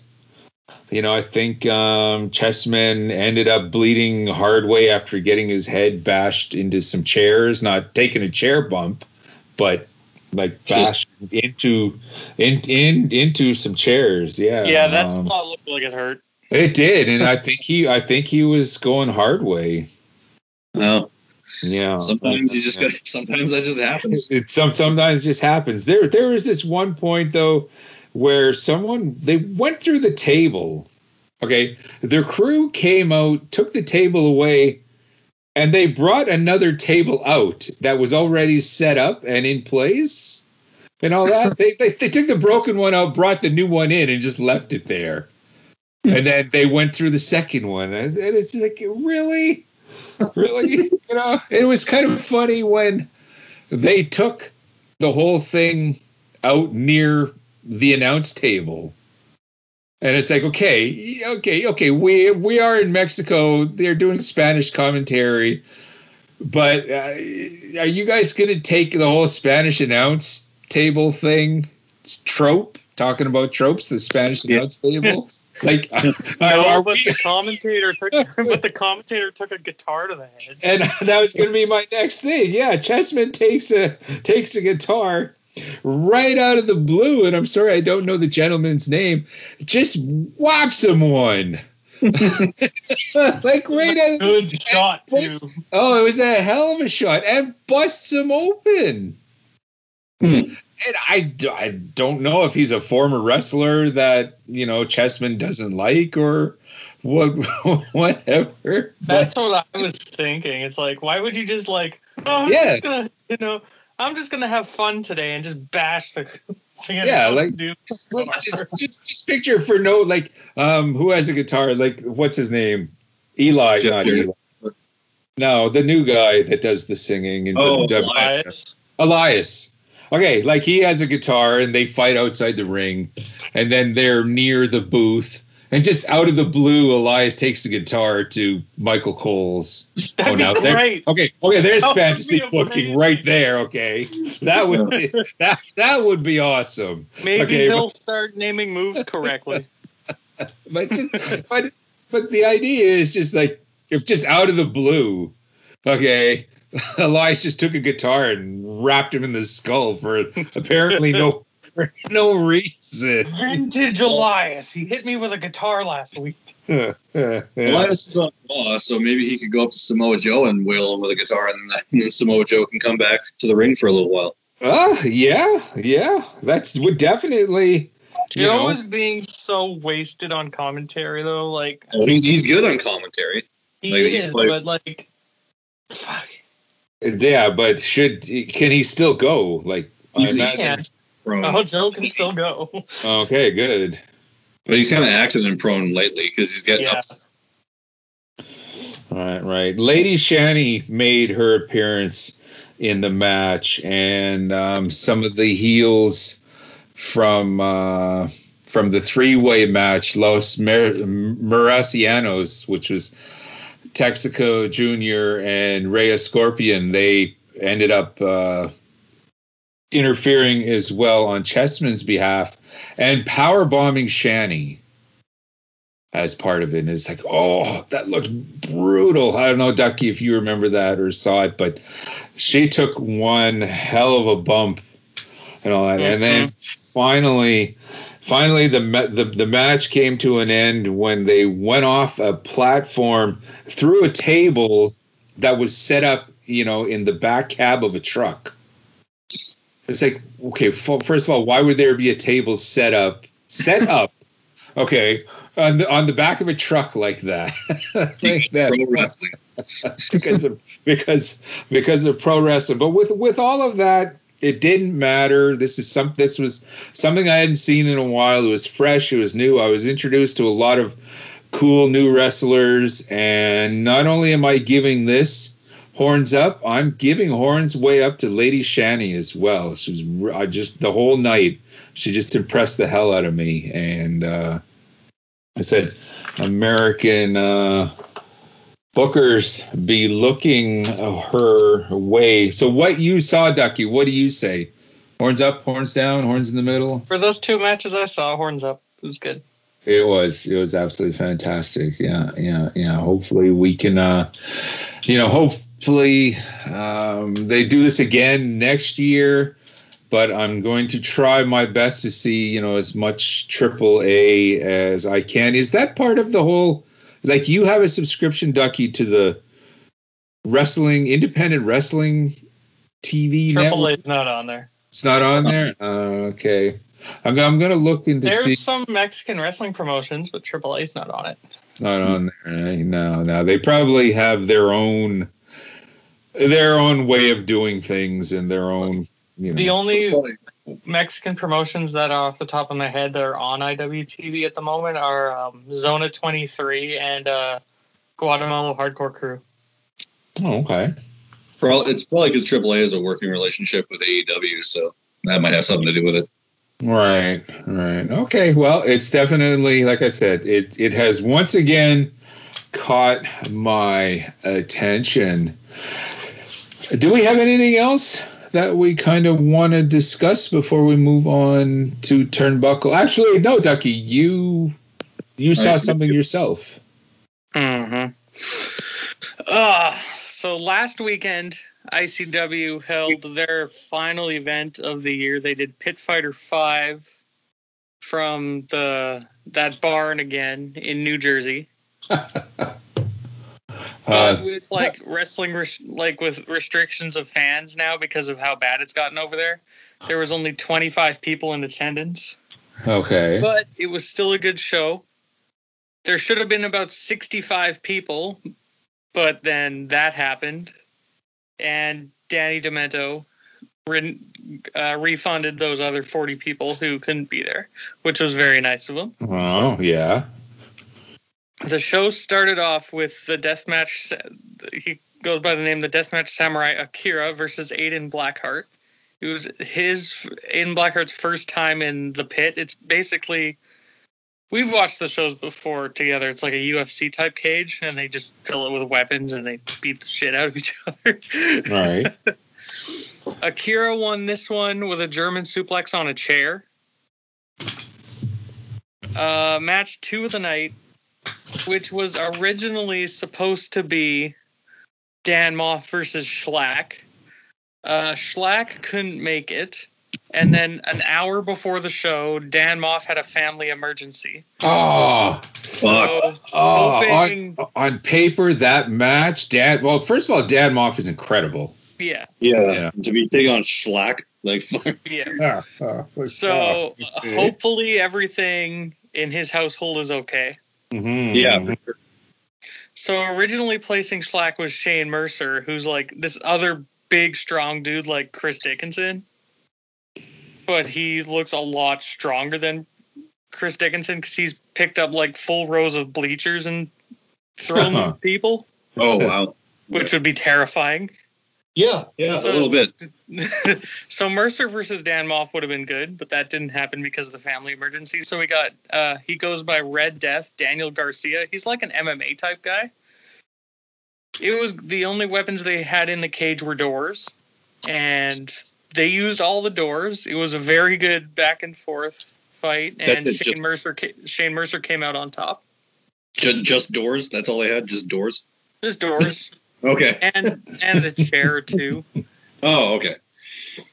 The third match of the evening was Dominic Guarini, another MMA type dude, versus Gary J, who we've seen wrestle before for IWA. Okay. Very good match. Near the end, I sent you guys a video where he took a Northern Lights on a chair, and you've never seen a chair bend like that. And then he hooked him in an actual guillotine, Roman Reigns, cough, cough, and actually choked him out. To end that one. And then the next match was ICW owner Danny Demento versus Brandon Kirk. At one point in the match, Danny threw Brandon Kirk from a top platform in the barn through flaming doors. And then Brandon Kirk actually came out on top at the end. Flaming doors. The next match of the evening was more of a comedy spot than a match, but it was fucking awesome. It was Neil Diamond Cutter versus Jeff Cannonball. At the beginning, they started arguing, and then they're like, "Let's take this. You want to take this outside? Yeah, let's take this outside." So they just walked out of the cage, hit each other with a couple candy cane light tubes, and were like, "You good? Yeah, I'm good." Shook hands and went back in, and then continued the match. And then they were drinking because Jeff Cannonball does this like short soda review channel thing. So they were drinking soda and like reviewing it. He's like, "No, mine's better. No, mine's better." Then they started throwing it at each other. Neil Diamond Cutter came out on top of this match with a frog splash through a guardrail with a barbed wire board on top of Jeff Cannonball. Oh, God. Okay. Hardcore sandwich. Basically. Yeah. Up next, we had Satu Jin in his ICW return against Reed Bentley. This one was good. This one was bloody. They had, we've all stepped on carpet strips before. We know how much those suck. Yeah. They basically made kendo sticks out of them, and we're just beating each other with them. That's horrifying. But yeah, Reed Bentley came out on top. Okay. Up next, we had Alex Ocean versus our buddy Casanova Valentine. There we are. That's what I'm talking about. Since Riley Madison turned the real big Cass and joined Alex Ocean, this one was really good. They beat the shit out of each other. At one point, Cass did a frog splash off the top of the cage and broke his elbow. Fuck. So he's out for 6 to 8 weeks. That's not that bad. Wish him the best in recovery. Yeah, I hope. Yeah, he can still work his 9 to 5 job though, so that's good. That's good. He's not completely fucked financially. Nope. Didn't you say he works in a beer factory or a beer warehouse? Like a beer warehouse type place. Nice. It was on one of his documentaries on YouTube that I watched one time. I was like, oh, okay, he's good. Yeah, everyone, there's no, beer is always in demand. Yeah, of course. And essential. Wrestling, beer, these are essential services. Mm-hmm. Of course. That's why all the beer vendors are still open, even during Code Red. Yep. Yeah. Alex Ocean came out on top in this match after hitting Cass with a 2x4 that had a bunch of gusset plates on it, and then just beating him with a chair until the ref stopped it. Wait, ref stoppage? Really? Yeah, ref stoppage. Oh, was it because of his broken elbow, or? Well, he didn't know it was broken at the time. He was just like shit kicking him with a chair. Oh, okay. So that was the scheduled finish, probably? I guess so. Okay. Yeah, see, like you don't know with these matches. Yeah, like it could be like, well, this guy's half dead, better wrap it up, or it could be, okay, just beat the snot out of him until he's half dead, and that'll be the end of it. Yeah. It's like, and then we had our main event of the evening, which had John Wayne Murdoch against No Flinch Nolan Edward, just this up and comer dude who's like tough as shit and basically will take anything that's thrown at him and just calls out all the toughest dudes. Like he fought Dan Moff a couple shows ago and got his ass kicked. Wow. But he kept coming back, and Dan Moff was like, "Are you insane? What's wrong with you? Just stay down, kid. Stay down." He kept yelling, "What's wrong with you?" And Nolan kept yelling, "Everything." And then he would just get his shit pushed in more. It was like Moxley. Yeah, it was like Moxley and Darby Allin. Just like, stay down, kid. Yep. Yeah. And then before the match started, John Wayne wanted every weapon not used that night in the cage at the end, so it was kind of full. And the match started with them just beating each other with doors and light tubes. And it ended with John Wayne Murdoch giving Nolan Edward a brainbuster through a barbed wire door. Not a barbed wire door, sorry, a door lit on fire. Oh. A lot of fire being mentioned in this episode. Yeah. And that was the all fire. Okay. What do you say? Horns up, horns down, horns in the middle? For me being the deathmatch guy out of the three of us, I'm going to say horns up. Yeah, I figured such. Get help, buddy. Jeez. I bet you wish the Fiend actually got set on fire. Yeah. That kind of harkened us back. What show was that, Ducky, where we were watching? Was it the Dudleys? I think it was. Yeah, it was the Dudleys against wasn't it like Kane and Daniel Bryan or something? Something like that. And someone was about to go with the Dudleys and the Wyatts.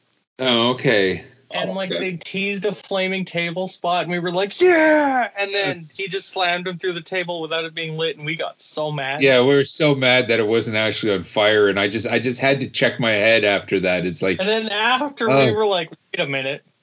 Yeah. We were just pissed off that no one got lit on fire. And now here we are, fast forward. The Inferno match last night with the actual rules, unlike the 2013 Bray Wyatt Kane match. Well, that wasn't even called an Inferno match. It was called like a Circle of Fire match or something. Circle of Fire match, or yeah. Or Ring of Fire. Remember the first Inferno match that the WWF had? It was just like it was Kane and The Undertaker. And the idea was to just set fire to the other guy, and Kane ended up getting his foot lit on fire and all that, and that was the end of it. And it's like, well, okay, that's good. You know, I guess I remember the World Wrestling Council, WWC, that Carlos Colon, owned and all that infamous Puerto Rican federation that's probably best known now for, that there was that locker that Bruiser Brody was stabbed in. Well, their fire match. Sorry? Was that where Bruiser Brody died? Or? Yeah, in the locker of a WWC card show. Their fire matches, they had like cloth wrapped around on various parts of the ropes and then set on fire, so the fire was burning on the ropes while. That's how they did it in Japan too. Oh, okay. Wow, crazy. Actually reminds me of another Inferno match that WCW had. I think it was in 2000 when it was Vampiro versus Sting. Oh, they're like the torch match? Yeah, Human Torch match. That's what it was. And, where they ended up fighting up on the big screen, and then Vampiro ended up winning, but and then Sting fell from the top of the screen to the floor, and then they got doused with fire extinguishers. Yeah, Sting went up like Wyatt did. Yeah, but that was. Yeah, I guess that wasn't actually Sting though. That was a stunt double. Probably. Yeah. I will find it and send it to the chat for Snowy to watch. Oh, okay. Yeah, because this does not ring a bell at all. Speaking of Sting. Speaking of Sting. That brings us to tonight's Turnbuckle Talk. And I have to admit, with everything going on in the world, or everything going on it's just how used we are to saying stuff like, the world's gone to shit and all that. But anyways, in the pro wrestling world, one of the things that has gotten everyone's attention, positively or negatively, has been the return of Sting. Mm-hmm. It's Sting! It's so exciting. So exciting. So obviously it's very timely, this is now definitely the time to get into all things Sting. I believe last episode, we've already been talking about this a bit, and we all marked out. It was a surprise to all of us, and it's always going to be, a very special moment. One of the highlights of the year, for sure. Yeah, I gotta say, it's really impressive, especially nowadays in the social media age, where you're able to keep things under wraps. Because, I guess people suspected that Sting was gonna go to AEW because his WWE contract had run up, and WWE removed all of the merchandise for Sting off their shop and all that. But they didn't really know where he was going to go. Everyone just speculated AEW because they're the only other company with the big money that could really these days. So we didn't know when. And then we suspected, maybe at Full Gear, maybe here, maybe there, but we didn't expect that when they said winter was coming, they were referring to Sting. But that was a big surprise.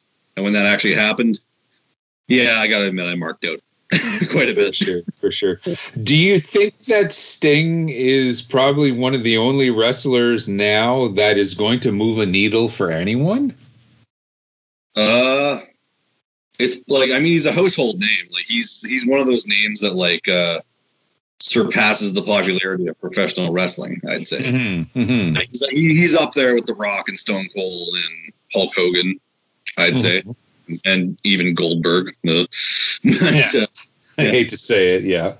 But these were the guys that back in the day were on the cover of TV Guide magazine when you were checking your groceries out at the grocery store. So people know who they are, and they're not even wrestling fans. Yeah, for sure. People recognize these guys, and I would say for sure that Sting can potentially move the needle for AEW if the marketing is right. Now imagine what happens, and we talked about this at the beginning of the show, okay, or as we're going along. That time does come where Dynamite, has higher ratings in any demo or just overall, okay? And it's because of Sting. Okay, now the WWF had Sting. They brought him in and basically ruined what they had with a stupid buckle bomb. Yeah, they squandered it. They didn't know what they had because it wasn't a WWF creation. He was still the other guy, and they really dropped the ball. So imagine if Sting, turns the page in this ratings war, to surpass Raw. Because of Sting now. Like, you guys, WWF, you only got yourself to blame. What I find funny is when Sting showed up on AEW, all those memes that went around after. AEW fans when WWE brings back old guys. Oh, why are they doing this? This is the worst idea ever. AEW fans when the AEW brings in Sting. Sting, we like Sting. Of course. But what's the difference? What do you think is going to be the difference? Yes. Well, I can only hope for AEW's sake that they don't put the title on Sting like the WWE has done with Goldberg when they bring him in and there's a rating spike. Like, they should know by now that like having these old guys just because there's like a little bit of a rating spike doesn't mean those people who like tuned in just because he was on SmackDown for like 90 seconds. Yeah, it just doesn't mean that they're now going to stick around. Yeah, exactly. Right. And Goldberg's definitely not sticking around. He's only showing up for a payday, and then he's going to fuck off, which good. Okay. Sting, though, has signed to a long-term deal. Sting is going to be around. So that kind of begs the question. How would you guys book Sting in 2020, 2021? We should say. What would you guys do with Sting? Well, clearly he's going to be in some matches, but I doubt he's going to take any bumps. Nothing made. On the other side of 60. The most bump he's going to take is maybe if he's doing like his reverse DDT on somebody. Mm-hmm. Oh, the Scorpion Death Drop. Or if he has that match that Jericho teased with him, or he'll take a Judas effect and just fall down. Yeah, that's true. I'm not expecting him to take any crazy like table spots or like diving out of the ring or anything these days. Like, I better not book him like that. Yeah. He's 61. Like, yeah, I know, and he's had neck surgery. He's a surgically repaired neck, so. And he's not Terry Funk at 73. So, yeah. So. Yeah, like I would hope he wouldn't be able or be taking any extreme spots, and like I would suspect AEW would be respectful of that, like not wanting to put him in that situation where he could potentially get hurt again, like he did in WWE. Yeah, let's give him a buckle bomb. Yeah. Well, Seth Rollins, Sting doesn't blame Seth Rollins or the company for that too, because he said outright that he was willing to take it, and that was partially his fault. So yeah, well, that's just ego. That's just, and we all have it. I'm not going to blame Sting for it. I've done stuff, okay, that I shouldn't have done because it's like, I can do it, and that's just my ego, and everyone has one, We've all done dumb things for sure. Of it. Yeah. Yeah. We all think our body's going to remain the way it was when we were 25 forever. Right. Yeah. And I have to remind myself of that every once in a while. I think like if you can't find anything for Sting to do, like you definitely shouldn't be a booker. I like the idea of maybe using him like as an enforcer, like when the heels start getting out of hand, and every once in a while Sting has to show up with the baseball bat. Yeah, for sure. That's exactly what I was going to say. Like, he should be like an enforcer, like a guy that just a guy that comes in to keep people in check whenever things get a little too out of line. You know, give him a special guest referee every once in a while.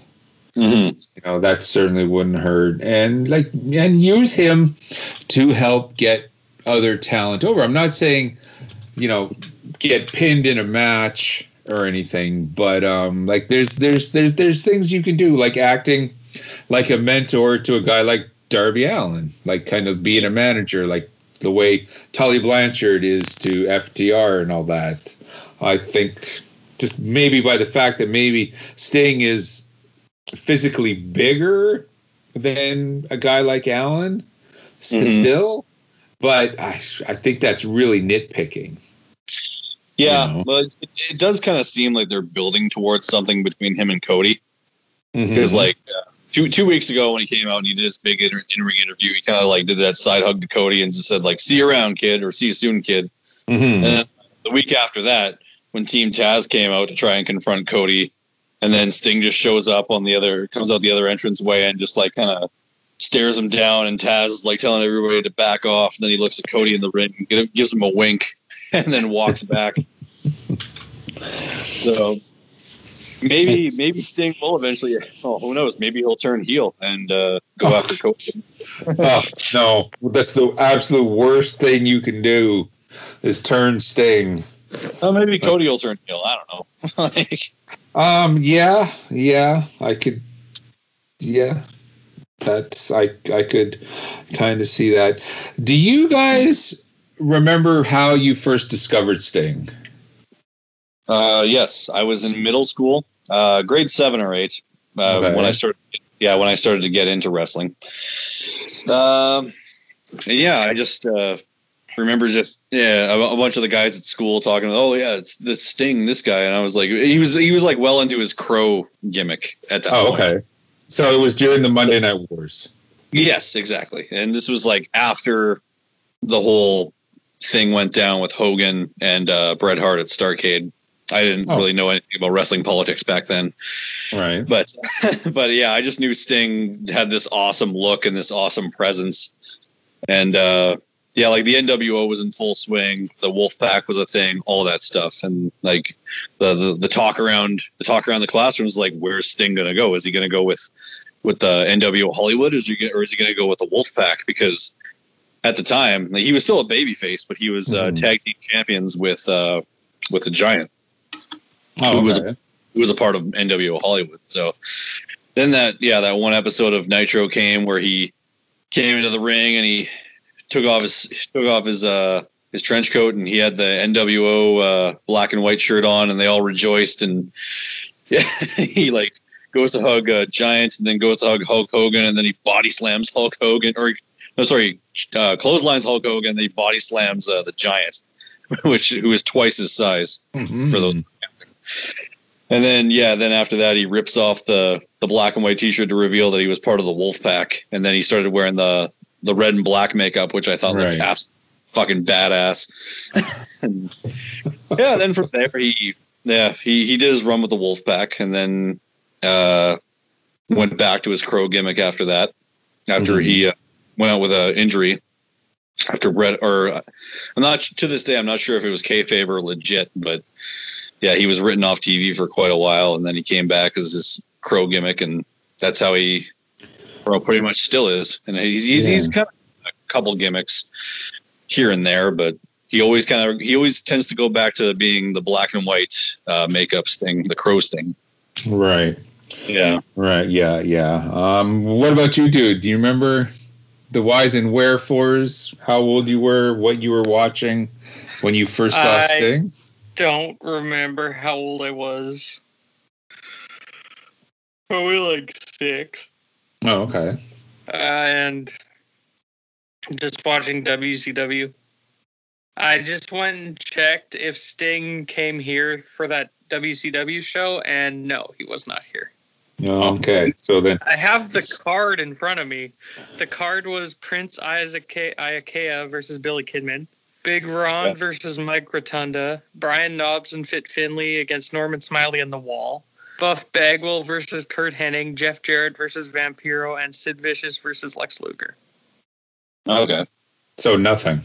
So yeah, so no. I don't remember Sting was advertised for that show, but yeah. Yeah, because the main event was supposed to be like Vicious and Sting for the title, and then Sting didn't show up. Yeah, I remember hearing about. It was changed to like Vicious and DDP, and then DDP didn't show up, so it was Luger. Oh, third choice. Yep. Yeah. Yeah. So then that means Sting has only been in Winnipeg once, which we'll kind of get to a little bit later.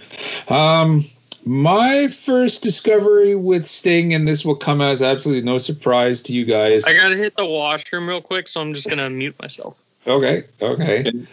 This will be no surprise. I remember Sting as a Rook. Okay. Oh, yeah. Not okay, and I guess this was about 1985. I guess I never actually saw him on TV or anything, but the very first year Sting was involved in the territories, I think starting out in Memphis and then kind of moving on to the Mid-South territory. Sting was in a tag team with a guy named Rock, which was eventually became the Ultimate Warrior. And apparently, like, I'd never actually seen the Blade Runners, they were called. I never actually saw them wrestling at the time because this is pre-internet and we didn't get any Memphis stuff up here. But yeah, apparently even back then, people were saying, okay, well, this Sting, the blonde guy has potential. This Rock guy, I don't really see this guy going anywhere. And all that. Initially, they were that team was like a face tag team, but the Memphis crowd didn't like take too kindly to them, so they ended up turning them heel. Mm-hmm. Yeah, which was probably worked out best. The first time that I had ever seen Sting like wrestling was, of course, on TV.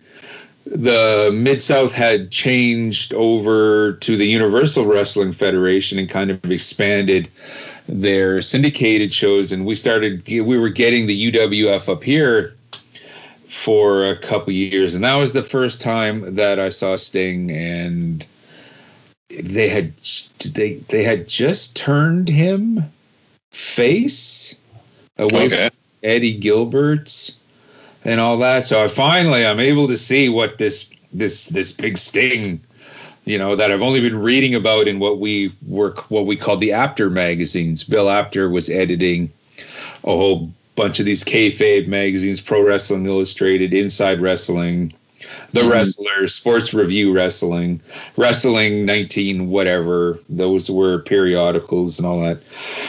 This was when I was buying 4 or 5 different wrestling magazines a month. Right. So I had access, some knowledge of all of this, but it really wasn't, until we got, we started getting the Universal Wrestling Federation up here, and you saw the potential. Okay, he still wasn't much of a promo, but he didn't have to be. He was just all energy. Right. And he had partners that were doing the talking, good or bad.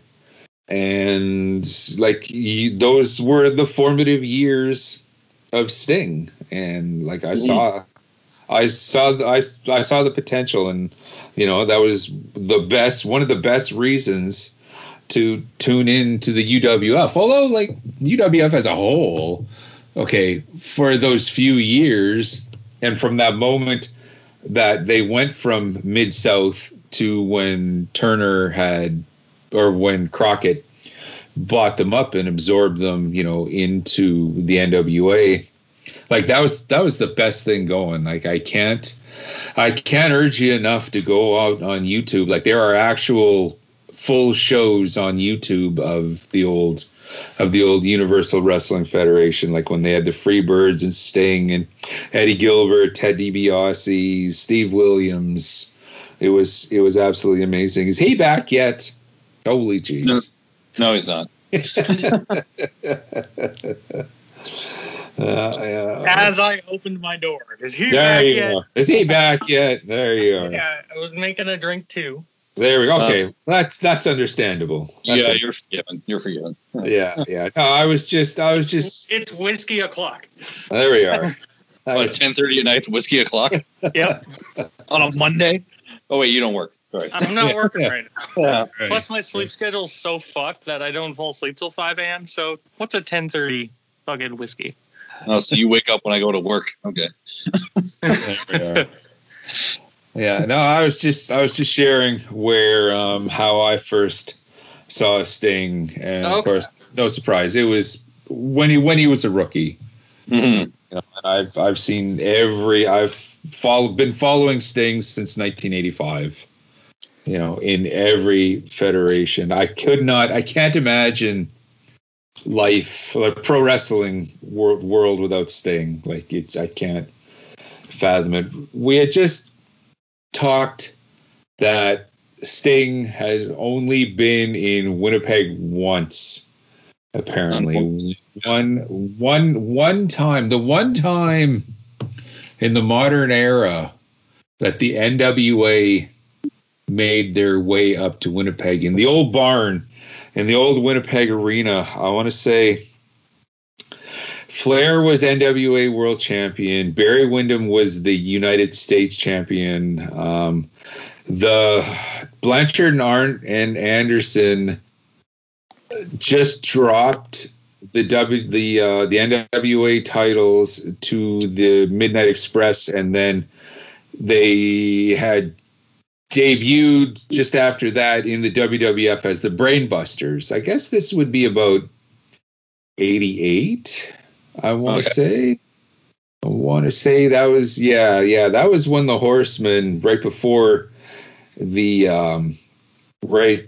Blanchard and Anderson left. That was the best incarnation of the Horsemen. 4 Horsemen, 4 belts. And Windham was absolutely amazing.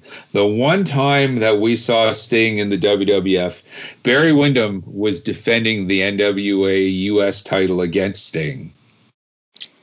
And I was pretty sure, okay, you wanted to believe, although I was a Windham fan, okay, and I still am, but there was a part of me that just, I want to see an NWA title change hands.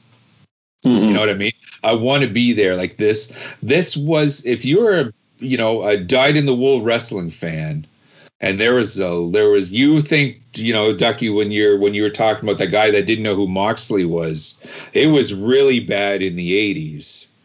Okay, about WWF fans not knowing anything about it's anyone also else. The guy beside me too was the same guy at first. He was like, "Oh yeah, WWE discovered this great AJ Styles guy that trained him." I'm like, "Okay, you're done. Hits you. Yeah, you're done. AJ's been wrestling since the early 2000s, and he was in WCW. So shut the fuck up." Okay, now picture that guy, but everybody except for a small handful of us. I want to hit. That's what it was like. That's what it was like in Winnipeg when the WWF took over the old barn and the AWA was on its way out. That's exactly what it was like. So that part of me, although I was cheering for Barry Windham, it's like, yeah, imagine if they changed the title here just to keep things fresh, keep fans on their toes and all that. Imagine if Sting won his first U.S. title, here. That would have been absolutely amazing. Do you guys have a favorite Sting match? I have a couple. Okay, cool. Right on. Yeah. My favorite from when I was from when I was alive, or when I was watching wrestling, I should say. Right. When I was alive. It was but it was at Starrcade, the very same Starrcade where in '98 where Kevin Nash beat Goldberg's undefeated streak. Oh. It was Wolfpack Sting. It was Wolfpack Sting versus Bret Hart for the United States Championship. Now this would be Sting's last match as a member of the Wolfpack. Like I said, when he took his little sabbatical there. Yeah, so Yes, that was being that I was just such a big fan of Sting, and also Bret Hart, knowing that he was a Canadian boy and that all that shit that happened in Montreal. Like, obviously, this match was going to be amazing no matter what. It was the guys with a similar finishing move going head to head for like one of the more prestigious titles in all of wrestling at the time. And yeah, of course, like the match ended up Bret Hart ended up winning, of course, but yeah, it ended up with Sting taking a baseball bat to the leg and then going on a hiatus and then eventually coming back as the Crow Sting. But like just the fact that these two were squaring off on such a big stage for such a prestigious title was like it had star power, it had drawing power, and like it doesn't even matter if the match sucked, you would still think it was amazing just because of the names involved and the stakes involved, and being that it was on Starrcade, obviously it was going to be fucking great. Definitely. So going, my other match that I really liked was from 1991 from Super Brawl. It was Sting and Lex Luthor. Yeah, that in itself is a whole other discussion. The first time I heard Lex Luger, it's like, oh, really? It was it was Sting and Lex Luger versus the Steiner brothers for the WCW Tag Team Championships. Ah, yes, right. It was a babyface versus babyface match, but this match was booked perfectly for a babyface versus babyface match. But yeah, like in this match, Sting and Luger actually won the tag team titles from the Steiner brothers, and but I think this is like in the midst of Luger turning heel, so there's kind of that little intrigue in there a little bit. Okay. But yeah, this was back when the Steiner brothers were both like amazing wrestlers, especially Scott Steiner, which like if you're more familiar with his Big Papa Pump gimmick, you wouldn't really like know that he was ever an amazing wrestler. Yeah. But yeah, and like the early WCW and like even the early days of Monday Night Raw on WWF, like Scott Steiner was fucking good. Steiners were amazing. Yeah, they were. But like if you're just going off their later like dying days of WCW gimmicks, you would never know it, because like they were able to talk on the mic, but going in ring when Scott Steiner became Big Papa Pump, he lost all of his mobility. So yeah, he was all show and no go. Yeah, exactly. You know, as Steiner was. Remember when he sicked a tiger on Sting? Did he actually stick it? Oh, really? I know he had a tiger. It was dogs, right? It was dogs, not a tiger. Yeah, he sicked the dogs on Sting. He did have a tiger backstage at a WCW event that almost clawed out Rey Mysterio's eye. Foreshadowing. Oh, the wrestling universe at work there. Wow. It would have been funny during that storyline. It would have been funny during that storyline if Seth was like, Steiner's tiger should have done that back at WCW. Yeah. Now, when that happened, I'm sure young Seth Rollins felt a disturbance in the force. I will have a gimmick match with this man one day, where his ping pong will get pulled out of his eye. But yeah, those are my two favorite Sting matches that I can think of. Okay, what about you, dude? You got a fave Sting match? It wasn't a lot, but Sting winning the NWA title from Ric Flair in Great American Bash 1990.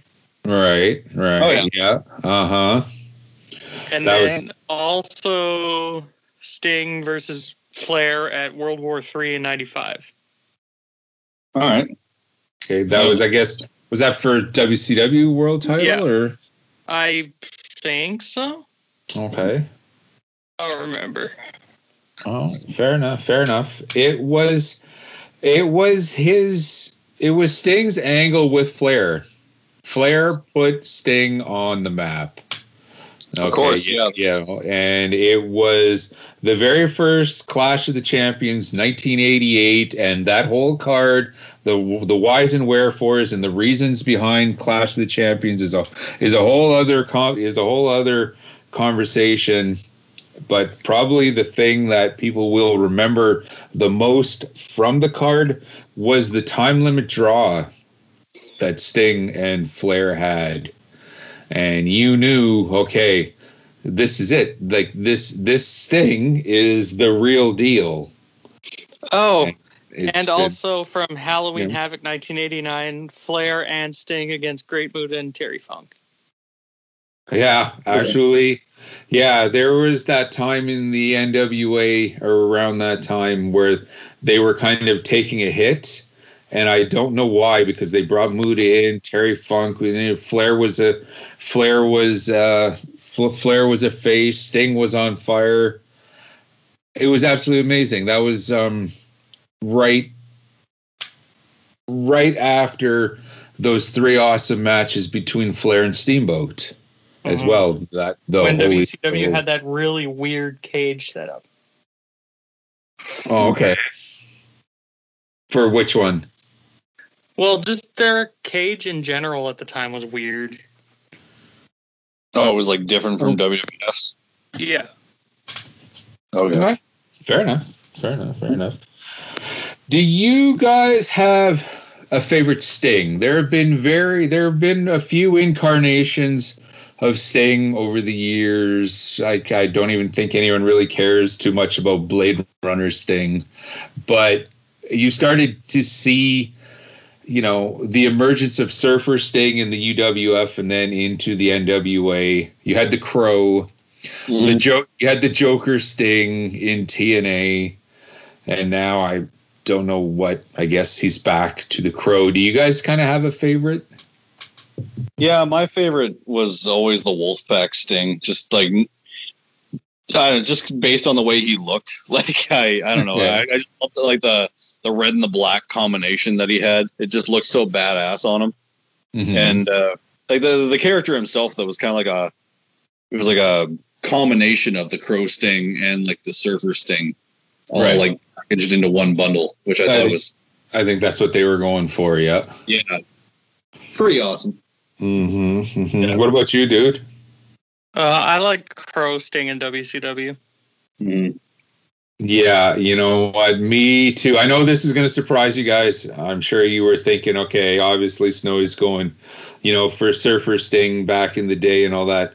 You could not book an angle better, than Sting versus the NWO, because it was not only that, but it was Sting versus WCW as well. Who is he with? Yeah. Can you trust Sting? Can Sting trust anyone in WCW? And because it was Sting versus WCW kind of on the side, the NWO was able to build power and because Sting was elsewhere. Right. Okay. Right. And that whole time, Crow Sting was created and being built. Yeah, like he didn't say an entire word for a whole year. I was just about to say that, dude. He never said a word. Yeah. Okay, here's a guy that can talk. You want to talk long-term booking, too. Right on. Exactly. That was going to be my next point. Long-term booking that captures the imagination. Yeah.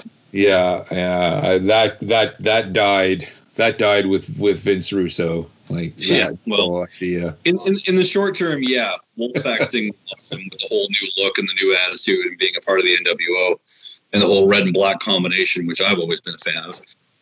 maybe that's what sparked my love for the red and black color combination. Who knows? There you go. It very, very well could have been. But in the long term, though, yes, Crow Sting was like that angle.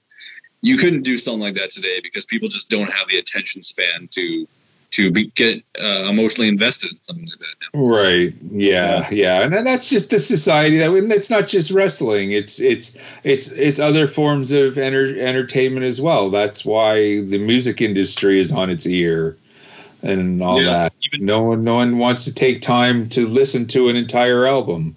No one wants to take, Even in even in terms of all forms of media, all forms of entertainment, people are just so used to instant gratification, getting an entire series or entire season of a TV show given to them all at once. Right. Like, yeah. The days of long-term booking, sad to say, are long gone. Yeah. And it was that long-term booking that had me every week. And that was when the internet was in its infancy, when that whole thing was. Yeah, so there was no spoilers, there was no dirt sheets, there was no podcasts like this one on the Shining Wizards